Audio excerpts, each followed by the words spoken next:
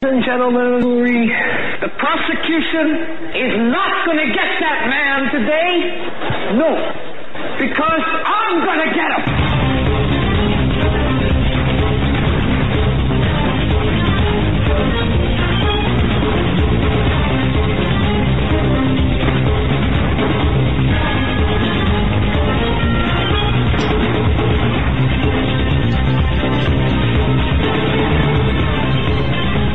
This is the Hagmann Report for today. It is Tuesday, January 16th, 2018.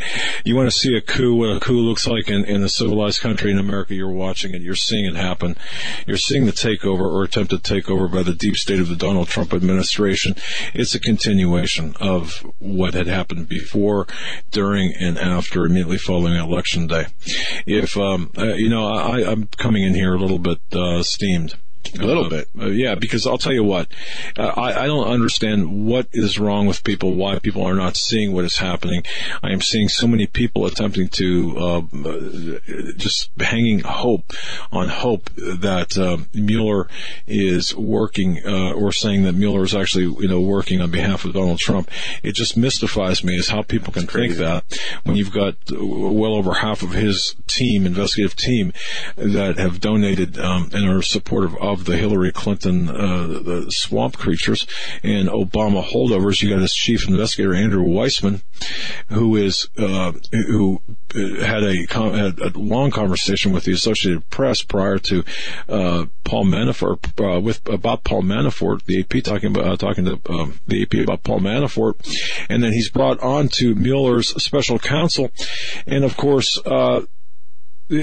Prior to the Mueller going after Manafort.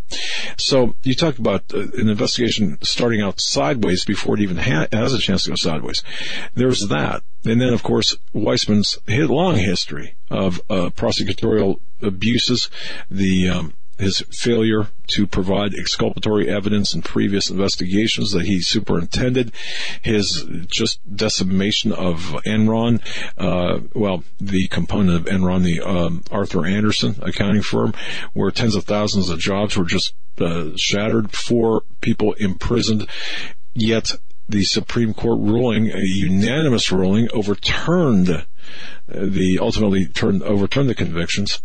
So this is Andrew Weissman, one of the chief prosecutors for, or investigators for the special counsel. So anyone who believes that special counsel Mueller is working on behalf of Donald Trump, or working for the White Hats in some convoluted way, get your head out of where it doesn't belong. Do we know where those claims originate from? Do we know? Well, it's just there are cottage industries on the internet where you've got these people saying, well, don't worry, Mueller's got it all under control. This is actually Mueller and Donald Trump are working together, and it's just I'm growing frustrated. I'm seeing this. I'm thinking, my goodness, how many people are you influencing or attempting to influence by these false narratives? Now, look, here's what's going on in a nutshell, and you've got to understand that on the FBI side, of course, and I've said this before, you've got previous former FBI Director James Comey, and then FBI Deputy Director Andrew McCabe, and FBI Assistant Director in charge of intelligence, terrorism, Bill Priestap, and then, of course, Batman. I like to call Peter Strzok Batman because he's everywhere. And then on the Department of Justice side, you've got Loretta Lynch, or had Loretta Lynch, and then Sally Yates, the Deputy Attorney General there. And, of course, Bruce Orr, whose wife now, or had worked for Fusion GPS. And, of course, we know that Nellie Orr worked with Christopher Steele in the production of that 35-page dossier. So when I look at this from a overview, when I take a look at this from a with a wide-angle lens, you can see where all of this, what this is a political assassination, and a political assassination attempt that's still going on. And as we look at the news of last week, what are we seeing? We're seeing calls that Donald Trump is, of course, out of his mind. He's saying that he's mentally unfit. Press conference today with the doctor. Today, the White House press corps for over an hour, as the Newsbusters reports, sunk to a new low of embarrassment by clownishly asking over an hour the Navy Rear Admiral Ronnie Jackson about the president's mental health after he was given an examination and a number of cognitive tests where apparently he passed with flying colors, but that didn't stop the media from asking a number of just terrible questions. Was he asked to put the square peg in the square hole and the round ball in the round hole? Is that what it was? I mean, embarrassing, yes, to the press. But the mainstream media has turned from an objective, if it ever was, organization into a weapon of the progressive left, into a weapon of the deep state. And this is why when we have Peter Barichak on protecting and talking, elevating, or at least talking well and protecting Sean Hannity, who in the world out there in the mainstream media is protecting Donald Trump except Fox News and only a portion of Fox News? That would be Sean Hannity and to an extent Tucker Carlson and others. But this is Laura Ingraham. We're seeing. Hey, Laura Ingraham, right? But the bottom line here is we are looking at one of the most historic, one of the most dangerous times in American history. It is now. It is unfolding, and the kickback. What we're seeing now, the pushback against the deep state involves the House Intelligence Committee and the Senate Judiciary Committee. I talked about this a little bit on my program today and yesterday. The Devin Nunes, and you've got Devin Nunes and others associated with on the House side, and then on the Senate side, pushing for answers from the FBI, Department of Justice. But when you look at this, when you look at the alleged allegations of Russian collusion, where did this all come from? You have to ask the question: when did this start? How did it start? It all began after President Donald Trump, then citizen Donald Trump, became the presumptive Republican nominee back in May of 2017, and then of course officially at the Republican National Convention. But we're seeing this began with Fusion GPS, the opposition research firm, being paid by Hillary Clinton. And just consider the fact that Hillary Clinton and the DNC paid Perkins Coie, who paid Fusion GPS some $5.6 million, parts of which I think at least 3.5, or then the DNC, paid paid Perkins Coie $3.6 million. And from that came the product, the Russian Steele dossier. And the FBI reportedly, based on all of the evidence, reportedly was involved in financing that Russian dossier also, or at least Christopher Steele, subsequent to during the time period through the publication of the dossier. So you had Steele being funded by Hillary Clinton, the Hillary Clinton campaign, that is, and the DNC, all through Perkins Coie law firm, millions of dollars. And then after that was over,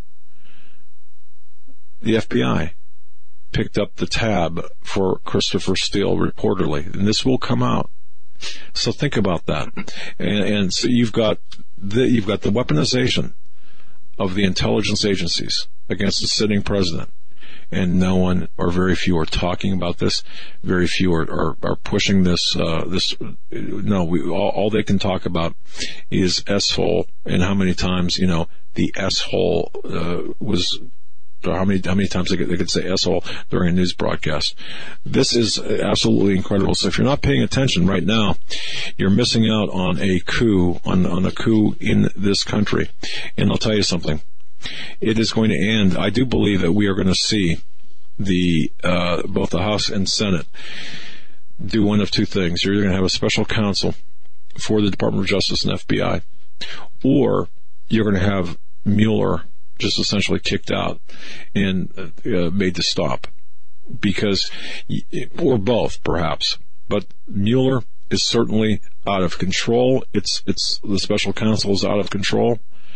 And if you understand all of the nuances, it would take me probably 2 hours to connect the dots between connect the dots between Uranium One, the emails all of the Middle East, what was going on there during Clinton's Secretary of State tenure and Obama's oversight, and how this all connects to today. The appointments, the political appointments in the Department of Justice and the FBI, the appointments by Mueller and later Comey and Lynch to various higher positions in the hierarchy of the FBI and Department of Justice respectively. So when you dig down deep, all of this circles back to a deep state war that was waged against Donald Trump by the denizens of the deep state. And that's what we're watching today, and we need to really pay close attention and unroll these various threads of investigation. And right now we're seeing where the FISA, the special counsel, or the FISA court, it would appear today, based on all of the information collectively, that the wiretapping, the authorization for the FISA warrant, was based solely on that dossier. Now think about that. That should scare the wits out of every thinking American. Our Fourth Amendment rights have been violated by virtue of what happened to President Donald Trump, and it's even worse because they're going after a political opponent. Think about that. And based on a lot of research and investigation, it would appear that the FISA court judge in question who authorized the FISA warrant in October of 2016 was Rudolph Contreras. And if I were him, I would be absolutely livid that I was played by the Department of Justice, played by the FBI, played by a bunch of deep state actors. Notice he was recused from any investigations over further investigation, court hearings over Mike Flynn. So this is how big this gets. The Contreras recusal from the Mike Flynn case, that's a huge deal. And I'm going back a little ways in time, but all of this connects. And when you look at all of the documentation, and it's all here, thousands, really hundreds, if not thousands of pages collectively that documents all of this, from the Wall Street Journal to the Seattle Times, for crying out loud, from the left, from the right, if there are any right publications, but mostly the leftist print publications and all leftist television and radio publications.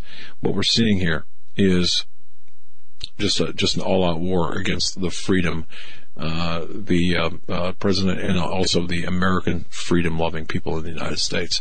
And this is something that we have to keep our eyes on, keep watch on. So that's kind of what I really wanted to lead off with. I'm angry that there's not a lot of attention being paid to this right now. Not a lot of attention by the media, and a lot of the alternative media. We're getting played. A lot of the people in the alternative media are getting played. Don't let yourself get played. Let's call it like it is, and understand that Mueller is not a friend. Mueller is not working with Donald Trump. There's not some organized conspiracy on the other side that, oh, wait, you're going to see this big roundup, this big perp walk of people. That's not going to happen. Okay, just understand that.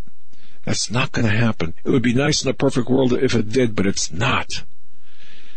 However, there is pushback, and we could win on this pushback. When I say win, we can certainly bring some people to justice. And I think from my video last night, I think we've got that possibility.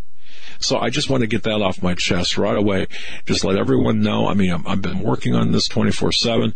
I've been talking with as many people as I can. I've been looking at this from every different direction. I've been the research that's been done by myself and others is intense. But I'm going to leave you with this. This is perhaps one of the most critical times in American history. This is on par right now with the conspiracy to kill Kennedy. This is on par with the Watergate scandal. This is on par with pick a scandal, pick a crime, pick a conspiracy.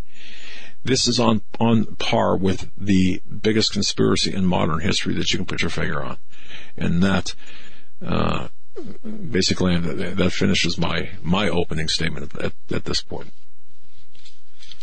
Well, we know that Robert Mueller is not working with Trump, as we said earlier, and he actually issued a subpoena to Steve Bannon today, as many outlets are reporting. Obviously, it'll be interesting to hear what comes of that.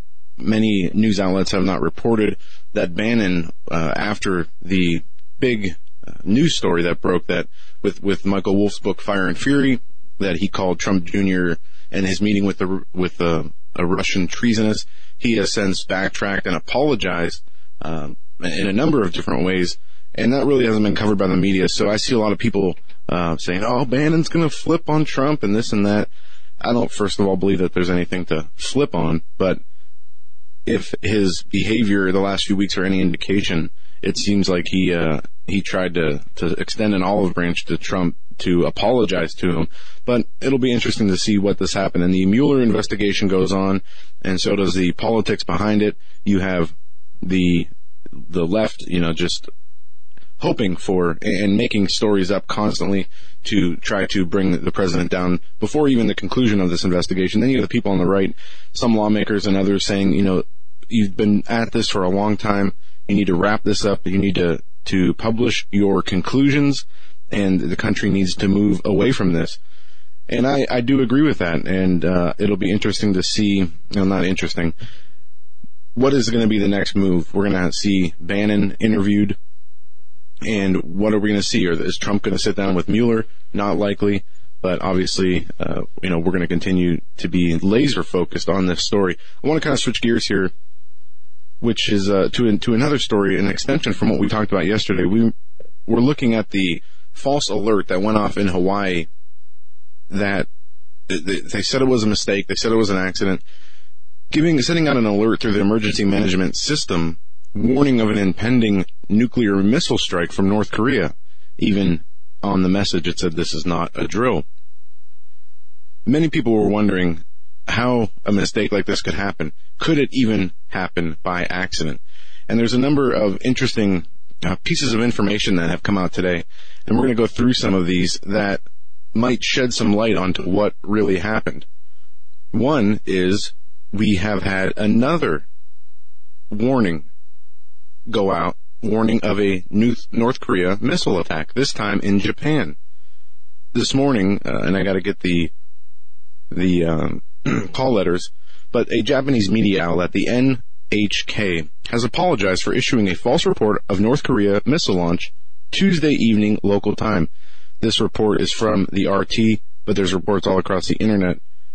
Japan public broadcaster falsely reports North Korea missile launch. Around 6:55 p.m., we reported on the NHK's news site and NHK's news disaster prevention application pattern of North Korea missile launch, but this was incorrectly issued. J alert has not appeared. I must sincerely apologize, the news outlet wrote. This incident just came 4 days after a public warning was issued to residents in Hawaii to seek immediate shelter from an alleged incoming ballistic missile which had been lost. The alert was issued in error by the Hawaiian Civil Defense, which apologized profusely, and sparking a debate about the security and safety procedures of those messages. Now, I guess I was really slow on the uptake on this story, but after thinking about it a while, there's no way that these were mistakes, at least not the one in Hawaii.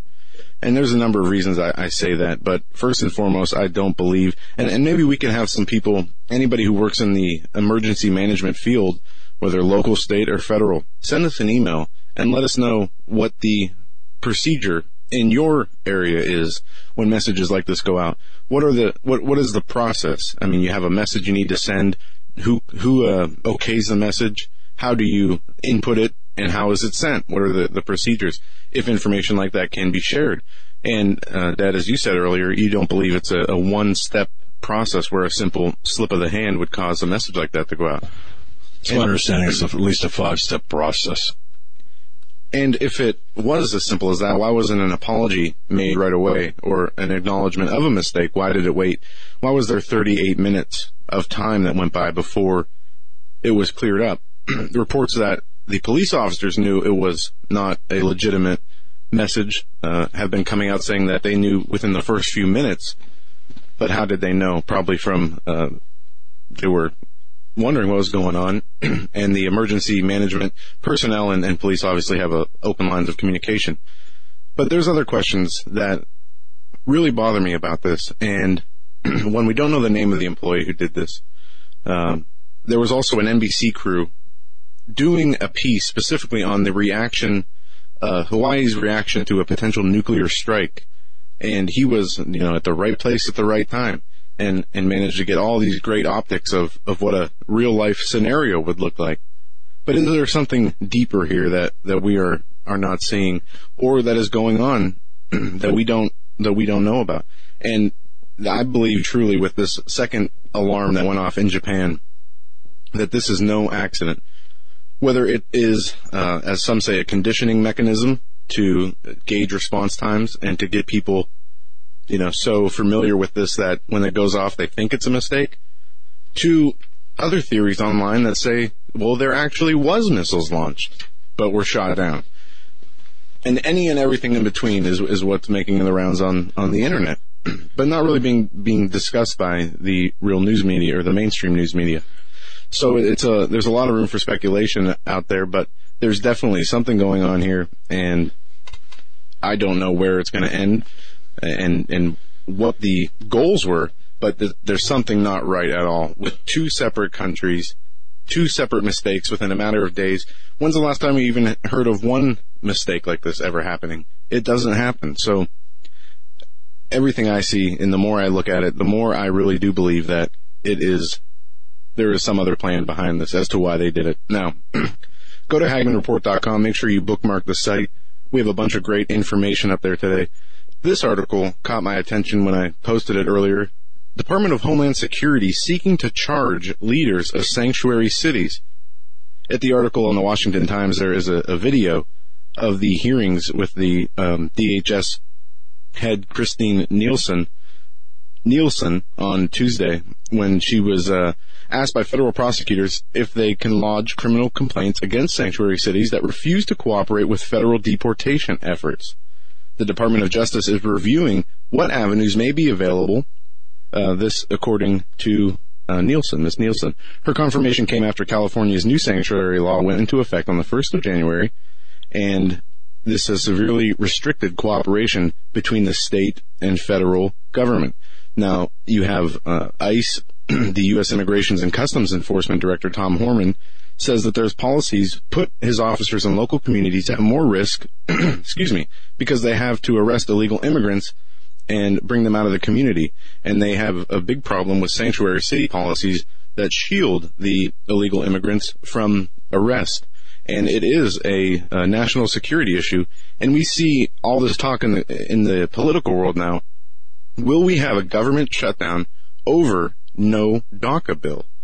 And how is this going to play out? We know the government needs to pass a spending bill in order to keep the government funded. The last two times they've passed very short temporary fixes to get us through the holidays. Now they got to put the cards on the table and pass a long-term bill that will keep the government funded for a substantial period of time. But it seems like many on the left are not going to pass that bill unless they get their coveted DACA. Even Chuck Schumer went on Stephen Colbert's show last night, and he said, the president can prove he's not racist.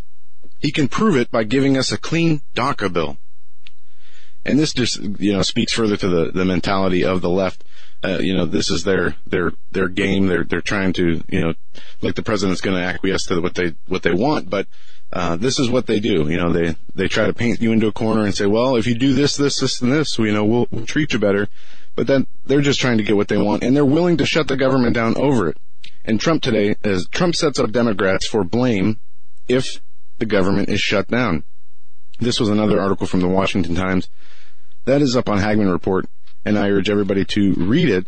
And it just, the first few sentences, President Trump laid the groundwork Monday to blame Democrats if the government has a shutdown at the end of this week, saying their decision to turn their back on him in ongoing negotiations is a recipe for failure.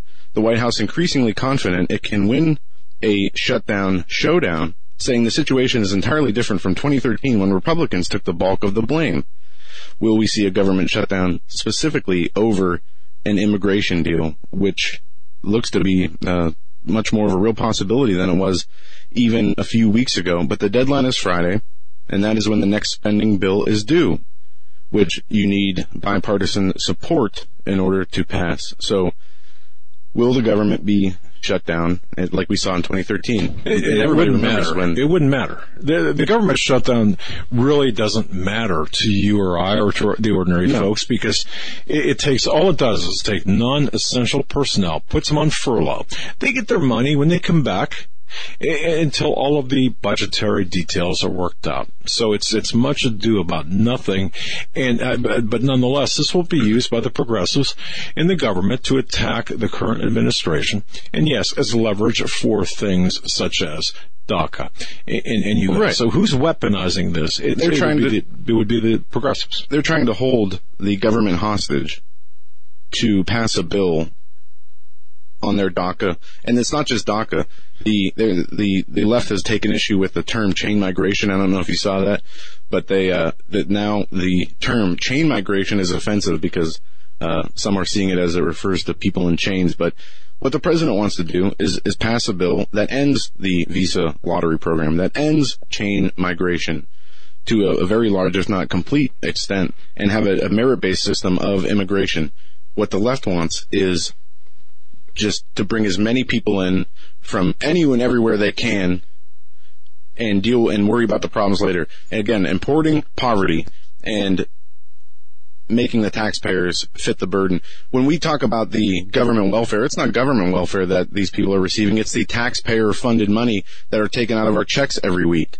So when you see everyday Americans and they say they don't want an immigration bill, I think America in large is sick and tired of paying to support poverty and people who we see just being brought into the country for the sake of filling quotas. We're going to be right back after this break. Don't go anywhere.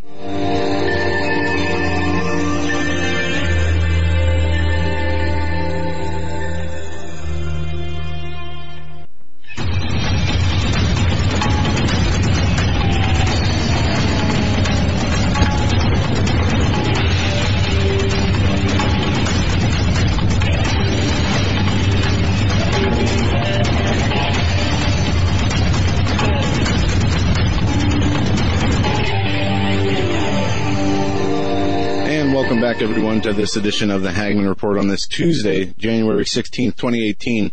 We're going to be joined by Paul Nehlen, who is running for Congress against Republican Speaker of the House, Paul Ryan. He's been a guest on our show before. We're going to get an update from him and his campaign and where they stand. And I know this year is the midterm elections, so I'm sure he is in full swing of promoting and campaigning.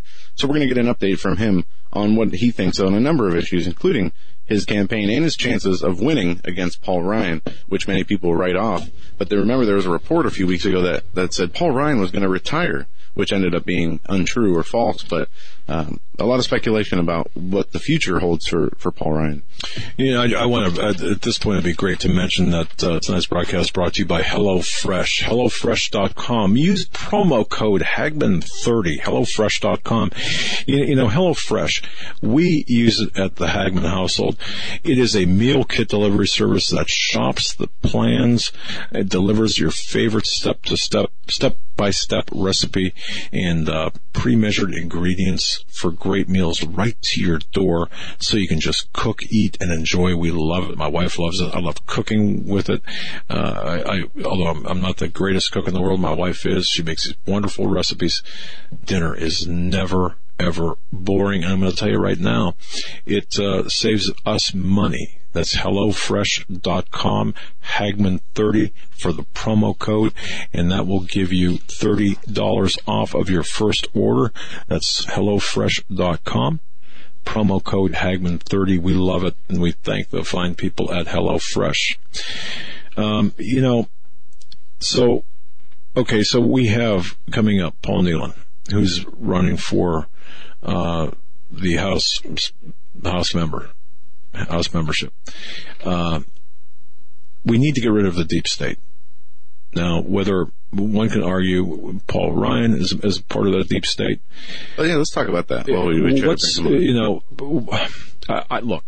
I want to get rid of all of them, with the exception of those who have proved themselves to be worthy of our vote and our support. Let's start there. Who has met that bar? Well, maybe Rand Paul in the Senate? Okay, perhaps Rand Paul. I would say that maybe Chuck Grassley's kind of coming through right now. I suspect that Devin Nunes is showing some true courage. Trey Gowdy, for all the bluster, for all the smoke, for all the hammering on the desk, where are the investigations? From his, or I shouldn't say the investigations, from his investigations, where are the recommendations for prosecution? How about when you are faced and you are doing when you are conducting a House or a Senate investigation, regardless of it doesn't matter who I'm talking about right now. If someone does not cooperate, what about issuing a contempt of Congress citation? When's the last time we saw one of those? Not too frequently. So we need to have people with fortitude and with tenacity and the persistence in order to get the job done. I apologize for my voice. I spent an hour, I think it was an hour on KFAQ 1170 this morning with Pat Campbell, my good friend out of Tulsa, Oklahoma. Been talking all day, and of course my show this morning, and it's just been one of those days. So if I sound a little bit raspy, that's because of all of that. All the talking I do. It's hard to shut me up, I guess. So at any rate, deep state. Who is? I mean, who else? Well, we're talking about Paul Ryan. Yeah. Just real quick on Paul Ryan. Obviously, he's a politician, and you have, I guess, three categories of politicians right now in America. You have the progressive left. You have the right, the establishment right. Yep. And I guess in the groups on the left and right, you have the left and the extreme left, the right and the extreme right.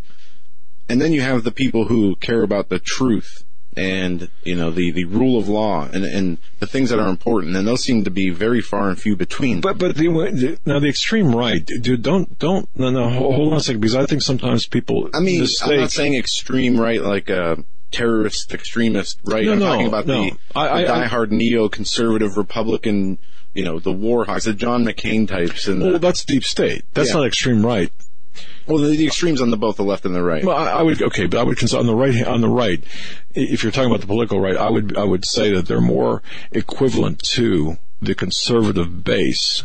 Now, again, I'm not talking about the rhinos. I'm not talking about the deep state, but the right of center, political center. When you say extreme, I'm not even sure that would be a good phrase.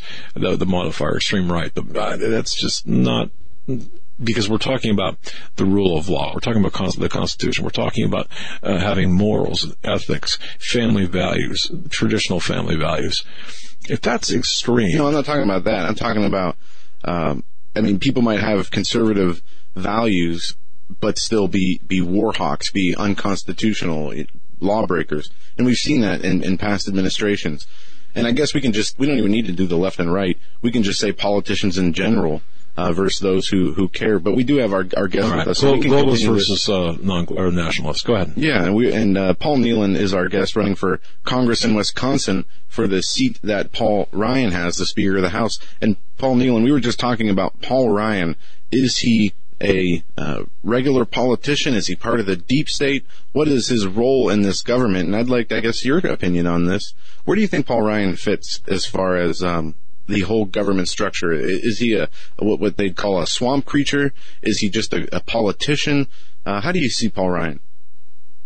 Well, thanks for having me, guys. I apologize if my connection's not that good. On location, my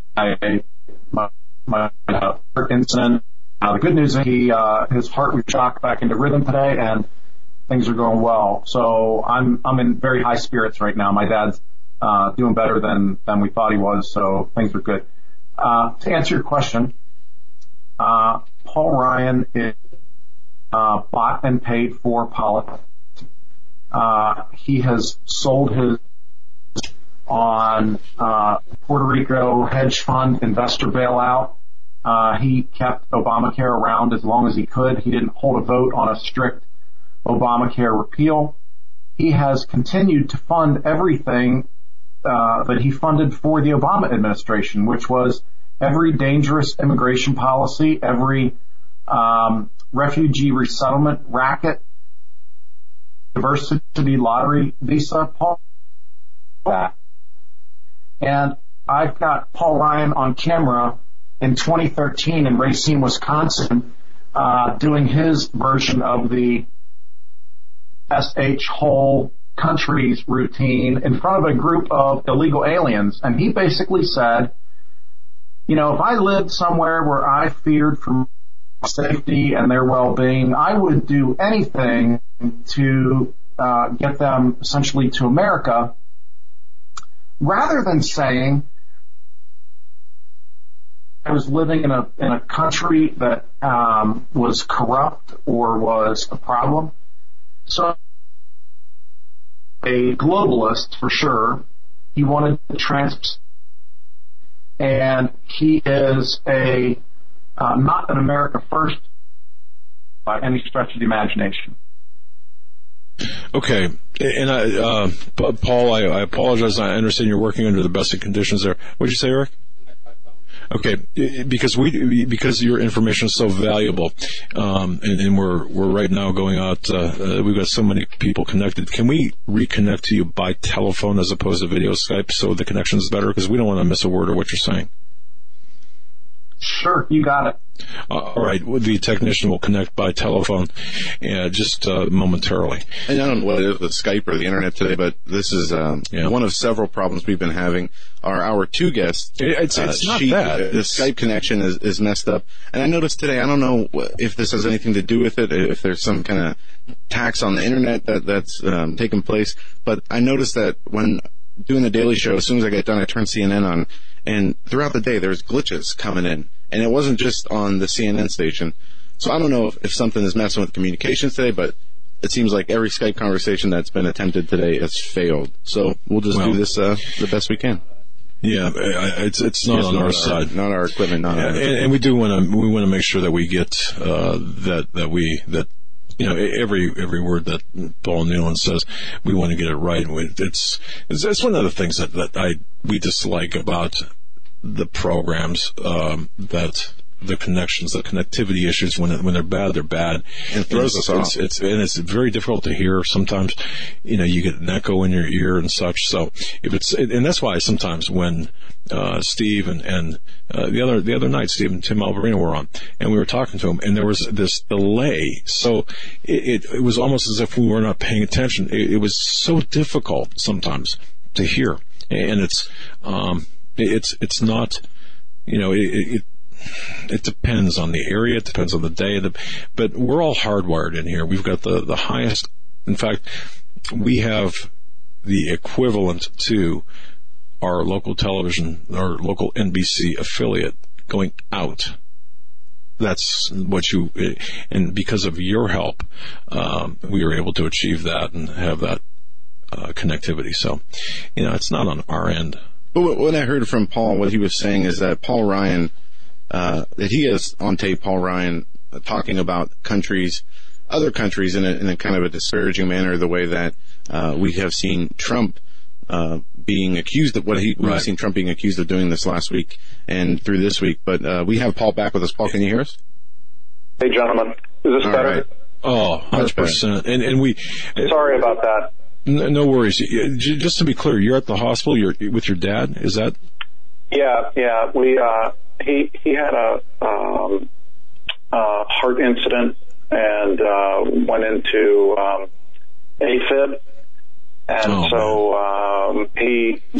they were able to they ended up shocking his heart back into rhythm after they tried a few different things. So I'm thrilled. They're working through some medication issues to get him squared away, but he'll be in our prayers, and so will Thanks, you, gentlemen. Because I know how rough that is. And thank you, by the way. And folks, listen, when you're campaigning for office and you've got family problems, to sit down and to take 30 minutes out of your time to talk to us, that's saying a lot. So yeah. So okay. So you were saying, Paul, about about Paul Ryan and some remarks he made about immigration in other countries.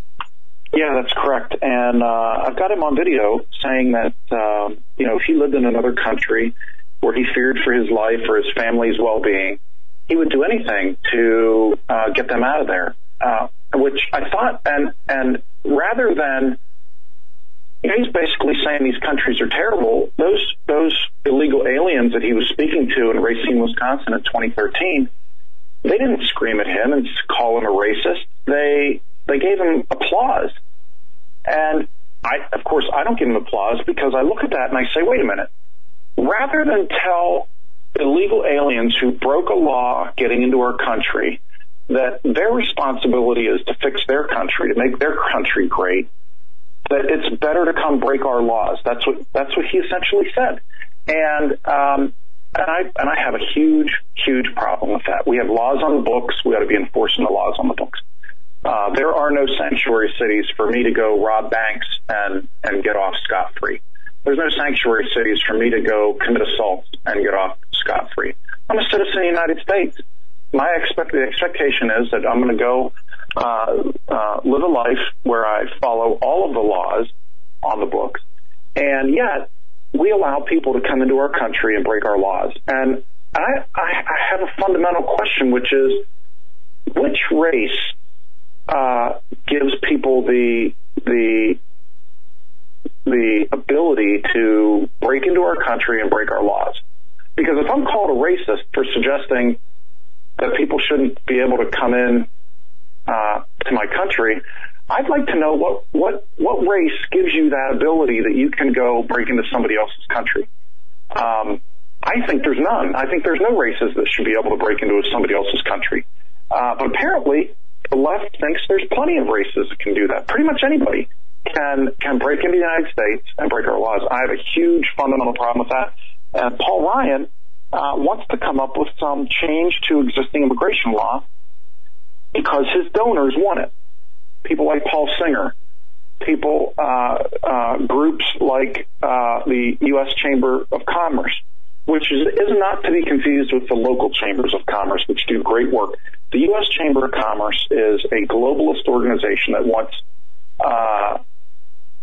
us to ship our jobs overseas or enable companies to ship our jobs overseas so that they can ship their products back to the United States.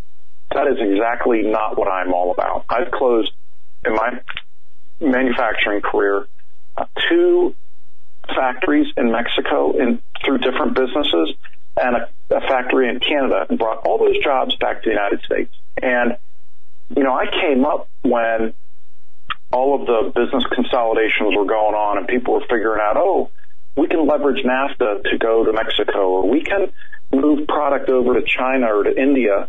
And, so I had to battle through that. I was in charge of Europe, the Middle East, and Africa for Fortune 500 for a while. And, so I'm very familiar with how the game is played, and I played it to get jobs back into the United States. That was my gig, and I still design equipment. I'm still active in that, but I want to represent Wisconsin voters, and I want to represent America first, above and beyond America first. No, absolutely, Paul. And let's break down the intentions and the reasons why we see this push for immigration. Basically uncontested amnesty for any and everybody who wants it. We know that the left, and this has come out in memos just as early as last week from the Center for Medical Progress, talking about the moral reasons for immigration, but then they also talk about the future of their the votes. They talk. It's one of the. I don't think main. you meant the Center for Medical Progress. Okay, maybe I didn't. It was one of the organizations. I'll get the quote here in a second, but it's for votes, and that's one of the main reasons that they do this.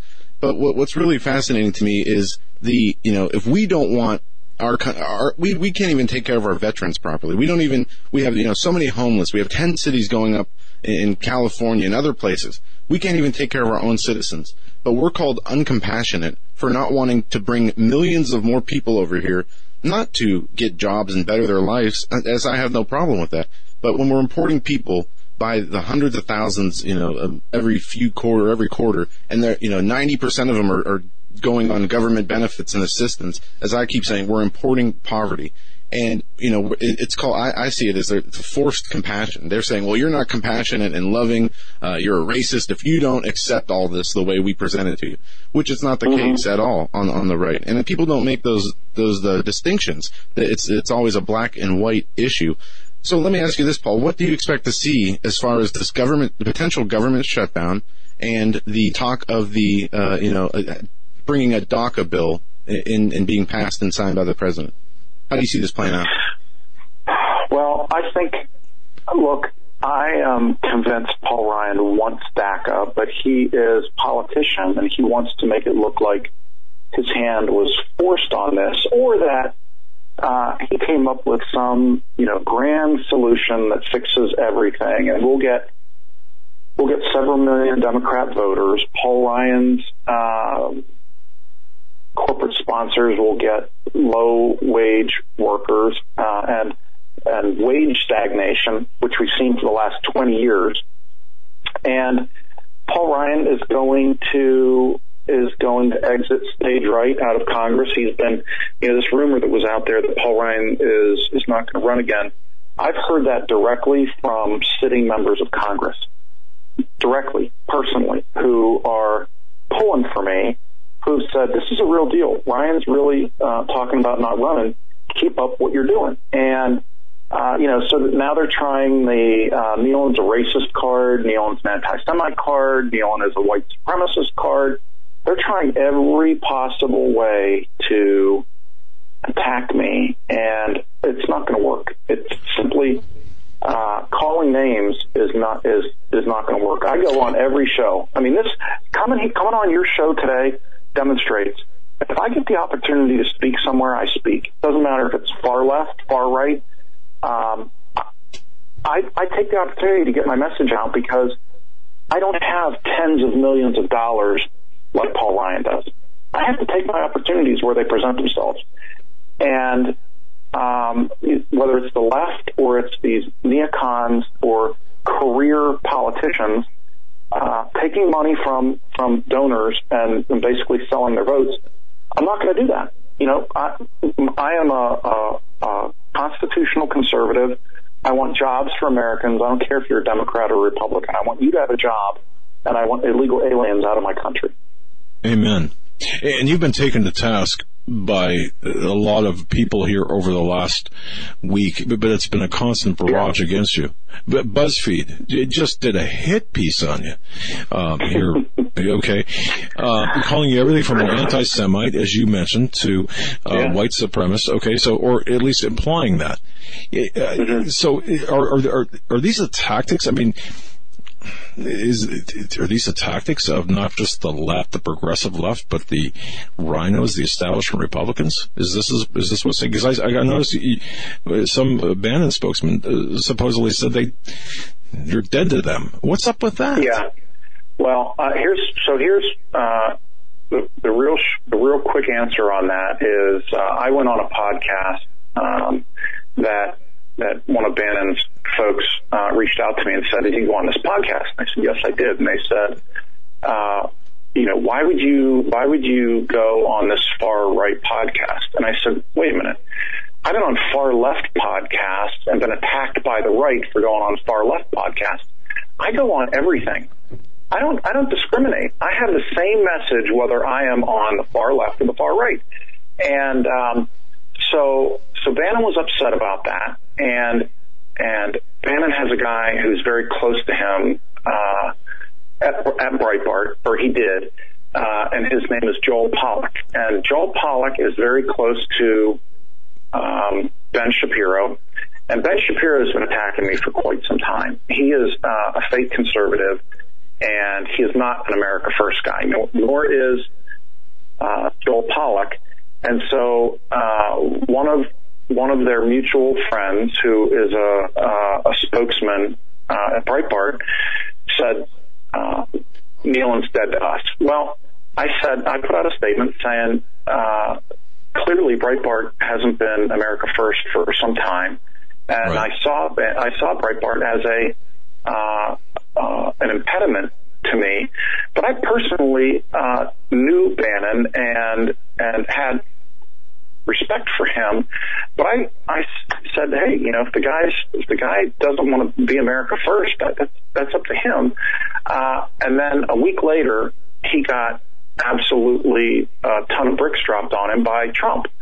So that to me was cosmic justice that Bannon stepped away from the America first, and he was Bannon first.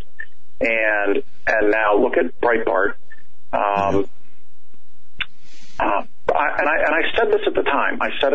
I did an interview like that same day with the whole Bannon shakeup, and I said, you mark my words, my stock will increase and Bannon's will go down, and so will Breitbart's. And then I had no idea it was going to go down like it did for Bannon, of course. But I don't wish anything bad on Bannon. I don't wish anything bad on Breitbart. I wish they were truly an America First outlet and not. I feel like they're controlled opposition at this point. And so, interesting, yeah, because you are definitely, you're America First. You're Make America Great Again. You're pro-Constitution. You are family values, and anything that, and of course, that is antithetical to even members of the pseudo right. Right? I mean, that's right. What we're saying. Okay, yeah. And you see how they attack me. They thought they would attack me and say we were racist. And I'm going to cower and beg forgiveness. I didn't. I came out harder on them. And then they said, "Well, you're an anti-Semite." And I said, "I'm not backing down to this one either." So I don't know what they're going to come out with next. I'm sure they're going to come out with something. Maybe they'll. I'm not sure what they're going to come out with, but I'm not going to back down. I'm afraid of my God, and that's all. It's the only fear I have is that I'm not doing the right thing that God expects me to do, and I'm not a perfect person, and I try to do better, and I will continue to try to do better, but I'm going to fight for my countrymen here, and I'm not going to back down to any of these folks. So Amen. If you think that if you think the attacks were vicious, I mean, look at that ridiculous piece that BuzzFeed did. They trolled around inside of some DM groups, and they uncovered the astonishing story that political campaigns coordinate. I mean, that's what they said. Nehlen coordinates doing tweets, and he identifies a couple of people who have already identified that they don't want to have anything to do with Nehlen. So these guys declared a battle on me. They declared a war on me, and I said I'm going to decimate them. And in the archaic sense of the word decimate, it meant reduced by 10%. That's the archaic. These days, decimate means annihilate. It means decrease by 90%. And so people like Kurt Schlichter and John Cardillo and Shapiro, Ben Powell, Evan Stigfried, these guys who are attacking me, and they are attacking me constantly. John Podhertz, they're ridiculous. John Podhertz is like a big trained circus animal on a tricycle, hurling slurs at me all the time. What am I going to be afraid of that? It's absurd. I don't block him on Twitter because I get humor out of his shenanigans. I think he's be clowning himself. So I'm gonna let these guys continue with their attacks and not back down to it. Well, we applaud you for your position, your unwavering position. America first, make America great again. You're a constitutional conservative. Again, the traditional you represent the heartland view, the views of the people in the heartland. And I appreciate you saying that. Well, it's clear. I've been following your tweets. I've been following your messages, and it's you're like kryptonite to these virus. I mean, it's just amazing. I've never seen anything like it. Well, people melt down, you know. But boy, I'll tell you, you got some guts to go in there, to go into the lion's den, and to take on well, hey, we only got about 5 minutes left, and look, you've got the floor. Whatever message you want to give. I appreciate that. We got all 50 states, Canada, Mexico, Central America listening, parts of Europe. So you've got the floor. Just have at it. 5 minutes. Thank you. So if people are interested in hearing from me, my campaign website is electnehlen.com. ElectNehlen.com. Electnehlen.com. You can go there and sign up, and I have an email list that I keep in fairly regular contact with, and I answer emails. It's not like Congress where you send a letter to your congressman and you get some staffer who writes back. I try to answer tweets and Facebook and to my email list, and I listen. I've got 2 ears and 1 mouth, and I'm constantly learning. And when I learn something, I want to share with other people. And if I've got questions, I reach out to people and I ask so that I can learn myself. I am an engineer and I've run businesses and I love doing that. But I've had such a magnificent career and such a wonderful life in the United States, and such good people took care of me as mentors growing up that I want to give back. And I'll be speaking April the 5th at the University of Alabama. If any of your folks are down that way, I'll be marching in the March for Life in D.C. on Friday. If any of your folks are around there, I welcome your folks to tweet at me or Facebook. Check us out and move our goalposts, because I don't need $10 million to beat Paul Ryan, but I do need donations. If your folks can make a donation, $5 is not embarrassing. Every $5 helps. I've got people who've maxed out $2,700. I've had couples who have donated $2,700 apiece, but my average donation size is somewhere in the $40 range. And that's just how it's going to be for a constitutional conservative who hasn't spent a lifetime as a politician. That's just how it's going to be, and I'm fine with that. I don't care to be a lifetime politician. We need to get rid of Paul Ryan. We need to get somebody who's willing to vote for their constituents, for American citizens, and I want to be that guy.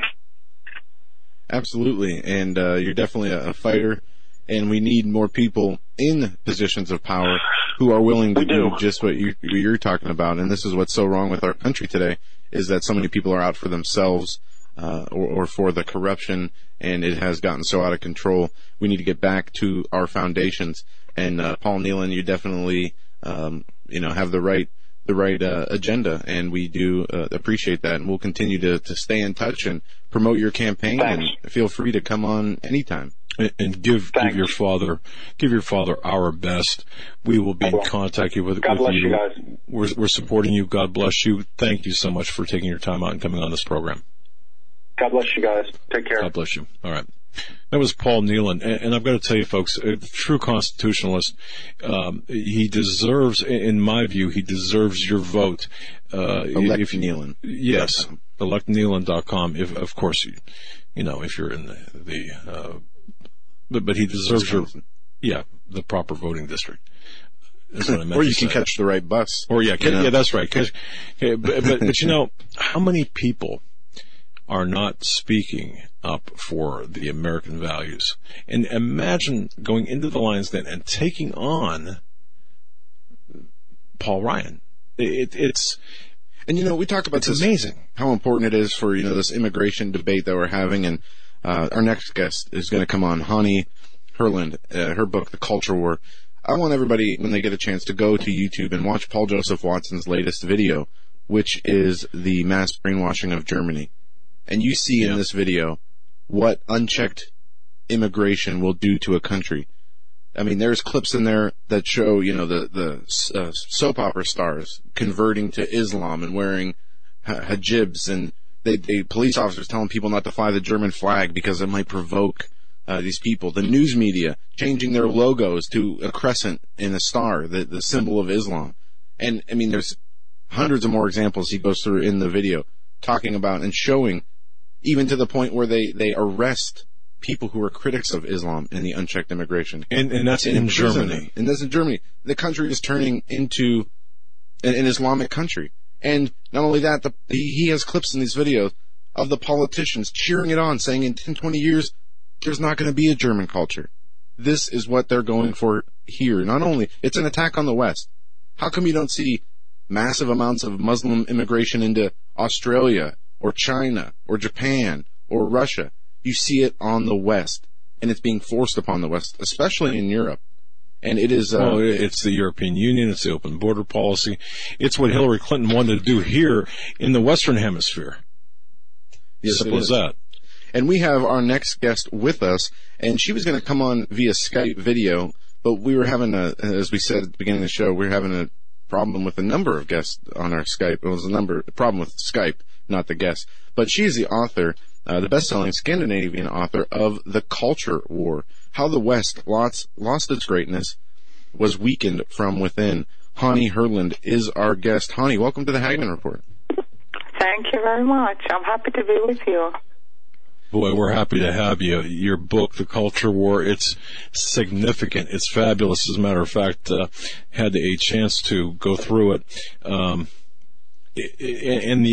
love the tagline, How the West Lost Its Greatness and Was Weakened from Within, as Joe was talking about the change in the culture of Germany and other Western countries.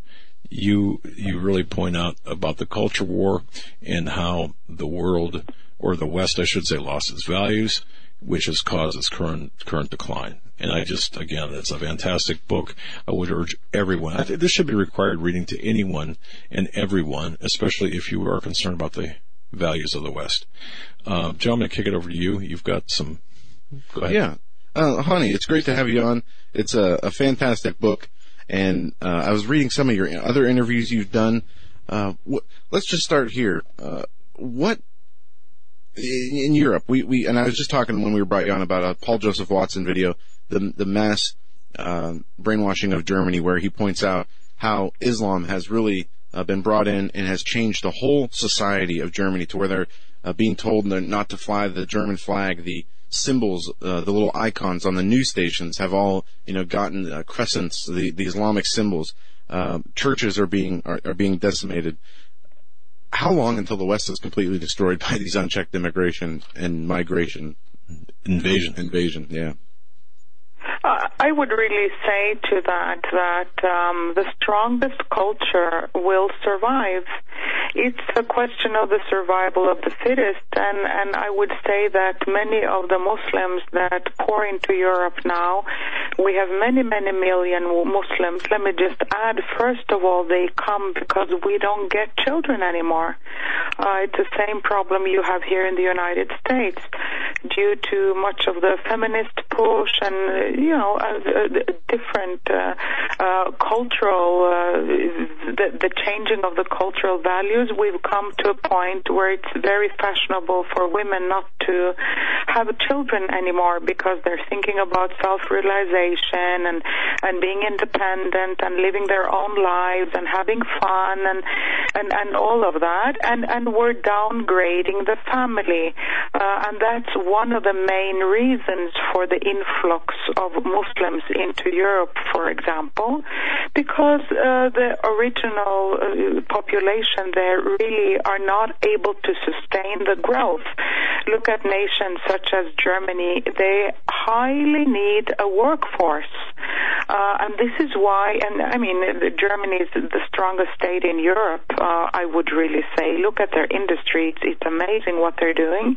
And most of the people they hire in their factories and in all their industry are Muslims because there is not enough Germans to do the jobs. So the question is really complex, and I think also that what many multiculturalists thought maybe 30 years ago, once the large migration started coming into Europe, the people came as a workforce to do the jobs that Europeans didn't want to do, or out of lack of people in Europe, we needed to import, a great workforce from other countries. But what the multiculturalists didn't consider, they thought that once these people come to Europe, they're going to want to change their values and they're going to want to become like us.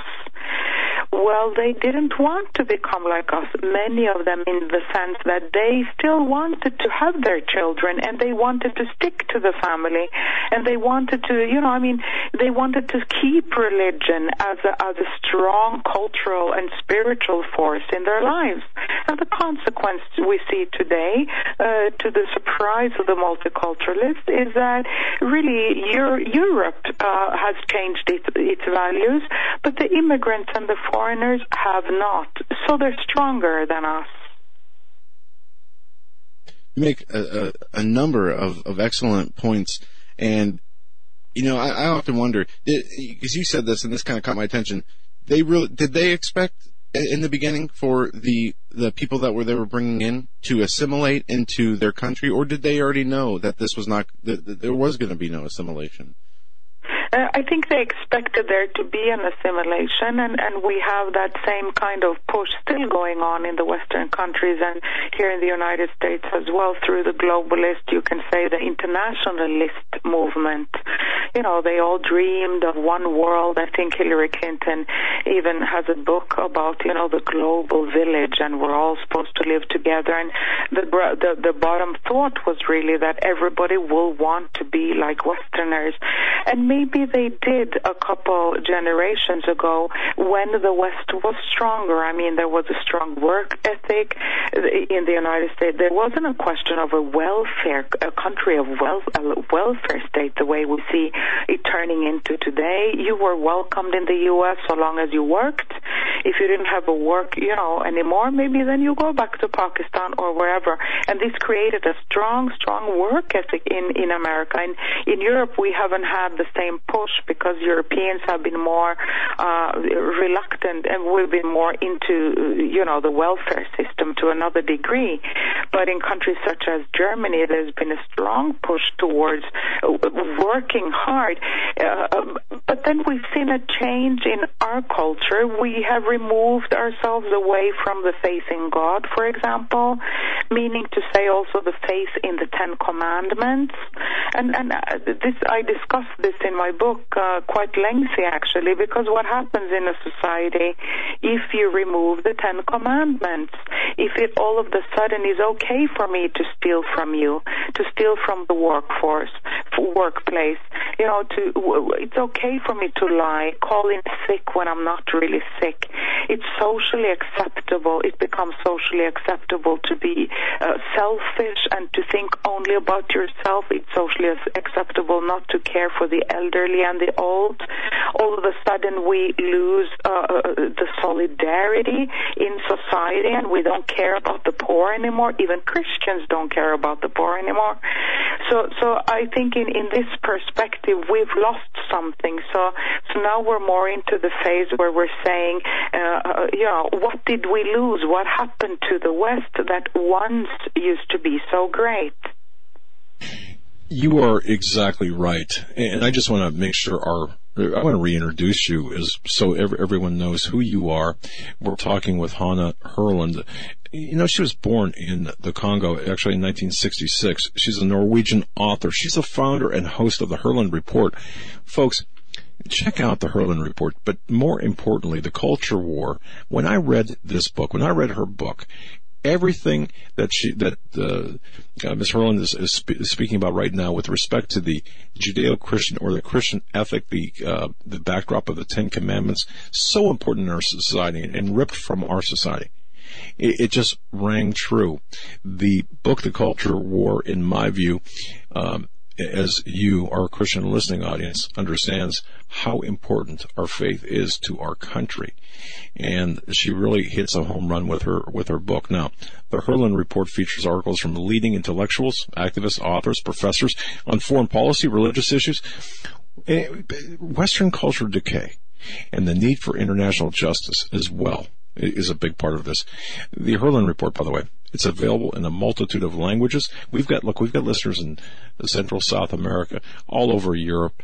You can access her report as well as her website. And it's interesting because her editorial policy resides above the traditional left versus right paradigm, which Ms. Herland claims has lost its relevance. And boy, do we agree here, don't we, folks, in the ability to describe the current driving forces in Western politics.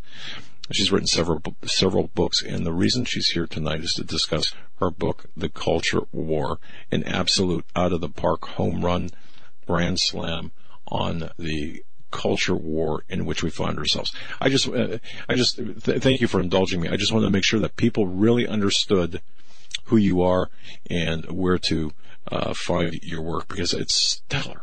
It is so stellar and so topical today. Now, Ms. Herland, right now we are facing in America, I think, a crisis of unprecedented proportions in a number of areas, but most equally important would be the lack of assimilation, as you spoke of, the invasion, if you will, and the overrunning of our Western culture.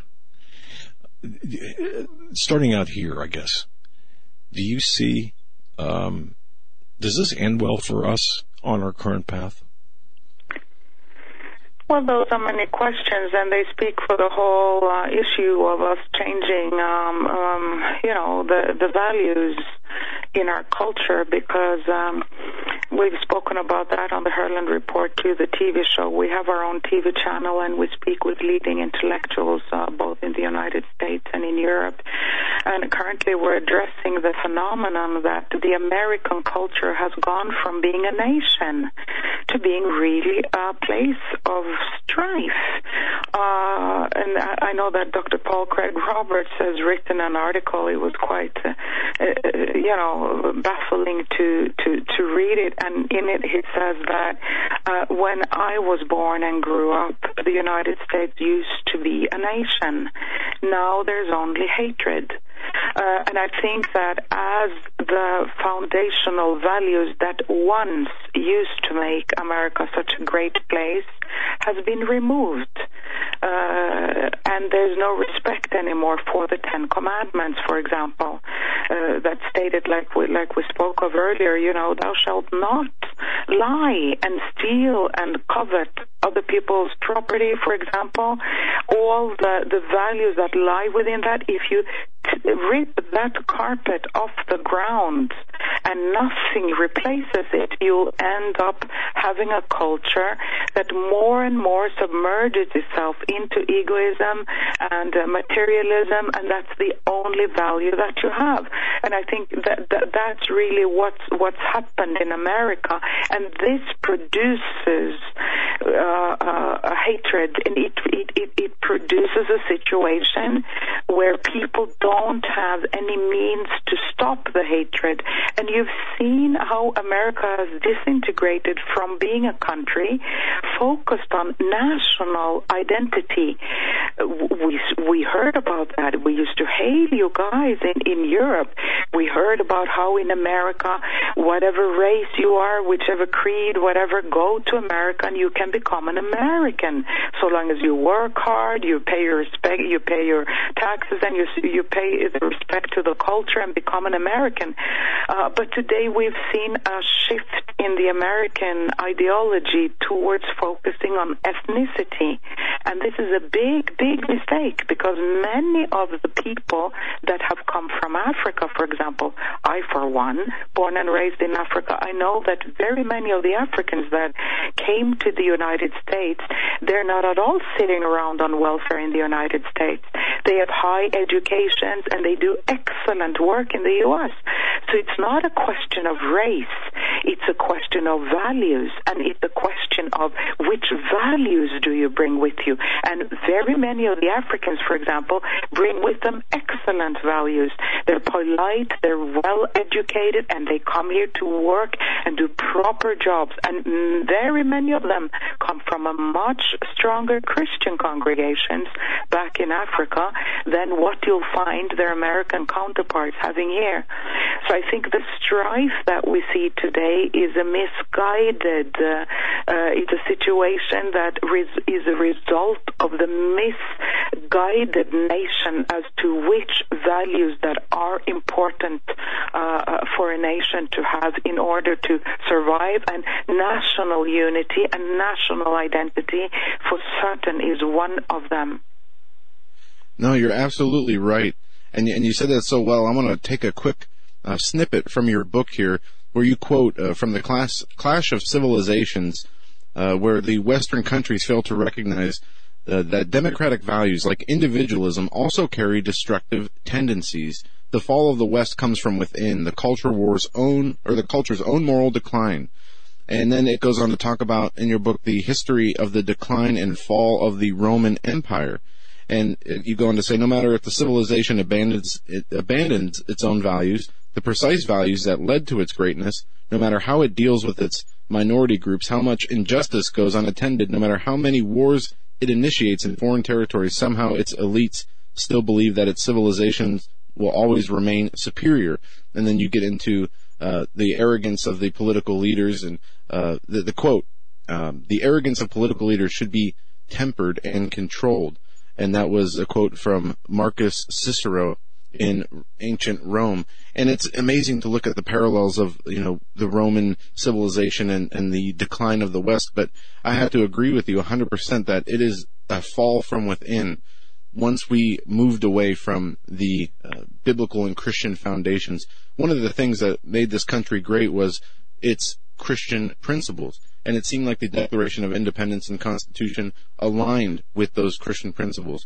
Well, even today, the many people who consider themselves Christians in this country do not practice what is fundamentally Christian. And I say this is the first and biggest problem that we have, is getting away from the values. And if I can just branch off here, you mentioned the reduction in children that the West is having.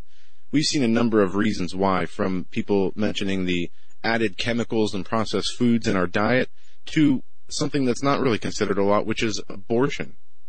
And this also goes, the abortion argument also goes to the moral issue as well. How big of a problem is abortion in the culture war? Well, it's a very logical, major problem in our culture. First and foremost, I would like to say that, of course, we all understand that there are issues, women raped. I mean, Christians should be the first to understand too, and to have sympathy and empathy with women that end up in tragic situations, abused and all kinds of, we're not talking about that, but we're talking about the massive use of abortion as contraception for one. Secondly, we're talking about, we have encouraged a type of feminism that has gone way beyond the first wave of feminism, which I would say I am very much for. When you look back at the 1920s, when the suffragettes spoke about the respect for the woman and wanted, the women's right to vote and all of that, but they respected the women. It wasn't a question of taking her out of the context of the family, which we saw in the 1970s. The feminism we then got started speaking about her freedom. The woman's freedom only came to her once she was relieved from the pain and the burden of having a family and having a husband. And that's a second thing that produced this kind of culture of abortion. When women don't marry anymore but go from man to man to man, first of all, I don't understand how they can call that emancipation. We used to call that prostitution back in the day. Now it's all of a sudden emancipation for a woman to live alone, have children, no husband to help her out with the expenses and everything. So we become poor through this system as well. No wonder women start thinking about having abortions. Look, we have a culture that has developed into, we have a negative view on the human being. and women don't want to bear forth the fruit of their own womb. Which culture is going to survive if its women doesn't want their own offspring? Talking about somebody killing somebody in the street and the two of them don't know each other or some gang related, but we're talking about a woman that doesn't want the offspring inside of her. So it's obvious that if this kind of culture continues in the West, I mean, it's a question of mathematics that other groups that are more childbearing and more child-loving are going to take over. And I really don't know what to say, but it looks like it's heading this way. And in the United States, too, we see, of course, the Latino population coming from the South with all their babies and their Catholic culture and all of that. I think, you know, they're bringing in, I think, more people speak Spanish now in the U.S. than English. Isn't that the case? It certainly seems that way. It does sometimes. Yes. And that's kind of what I like to call the Balkanization of our country. It seems like America, for example, we're being intentionally, deliberately Balkanized. And I know that you address that in your book, maybe not in those words, but certainly the idea of how this, and I want to be careful with the wording I use, but this mass unfettered invasion, especially since the immigration quotas were changed back in 1965, or the whole immigration process, legal immigration process, was changed back in 1965. And we've just seen this decline in cohesiveness of our society. To be honest, if I may break in here, I'm not quite certain that this decline coincides necessarily with immigration. I think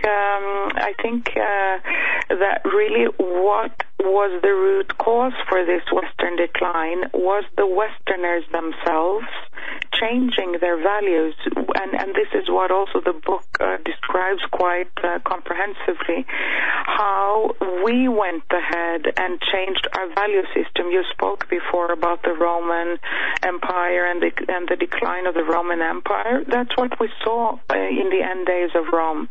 They stopped sending out the senators and the rich people in Rome stopped sending out their own sons to war, and they contracted mercenary armies, much like the U.S. does now, to a large degree and to extent. The U.S. Army is privatized, and private contractors such as Blackwater and these people, they keep changing their names, obviously, but I mean they're heavily into all kinds of wars, and it's a system where they stayed in Rome and had their drinks and enjoyed. When you look at Hollywood today, my goodness, what kind of values do they portray any longer? So the weakening from within is really what I'm looking at very much, and as a result of the weakening of the traditional Western culture, automatically you will have other peoples that will come in because they come in as the stronger force.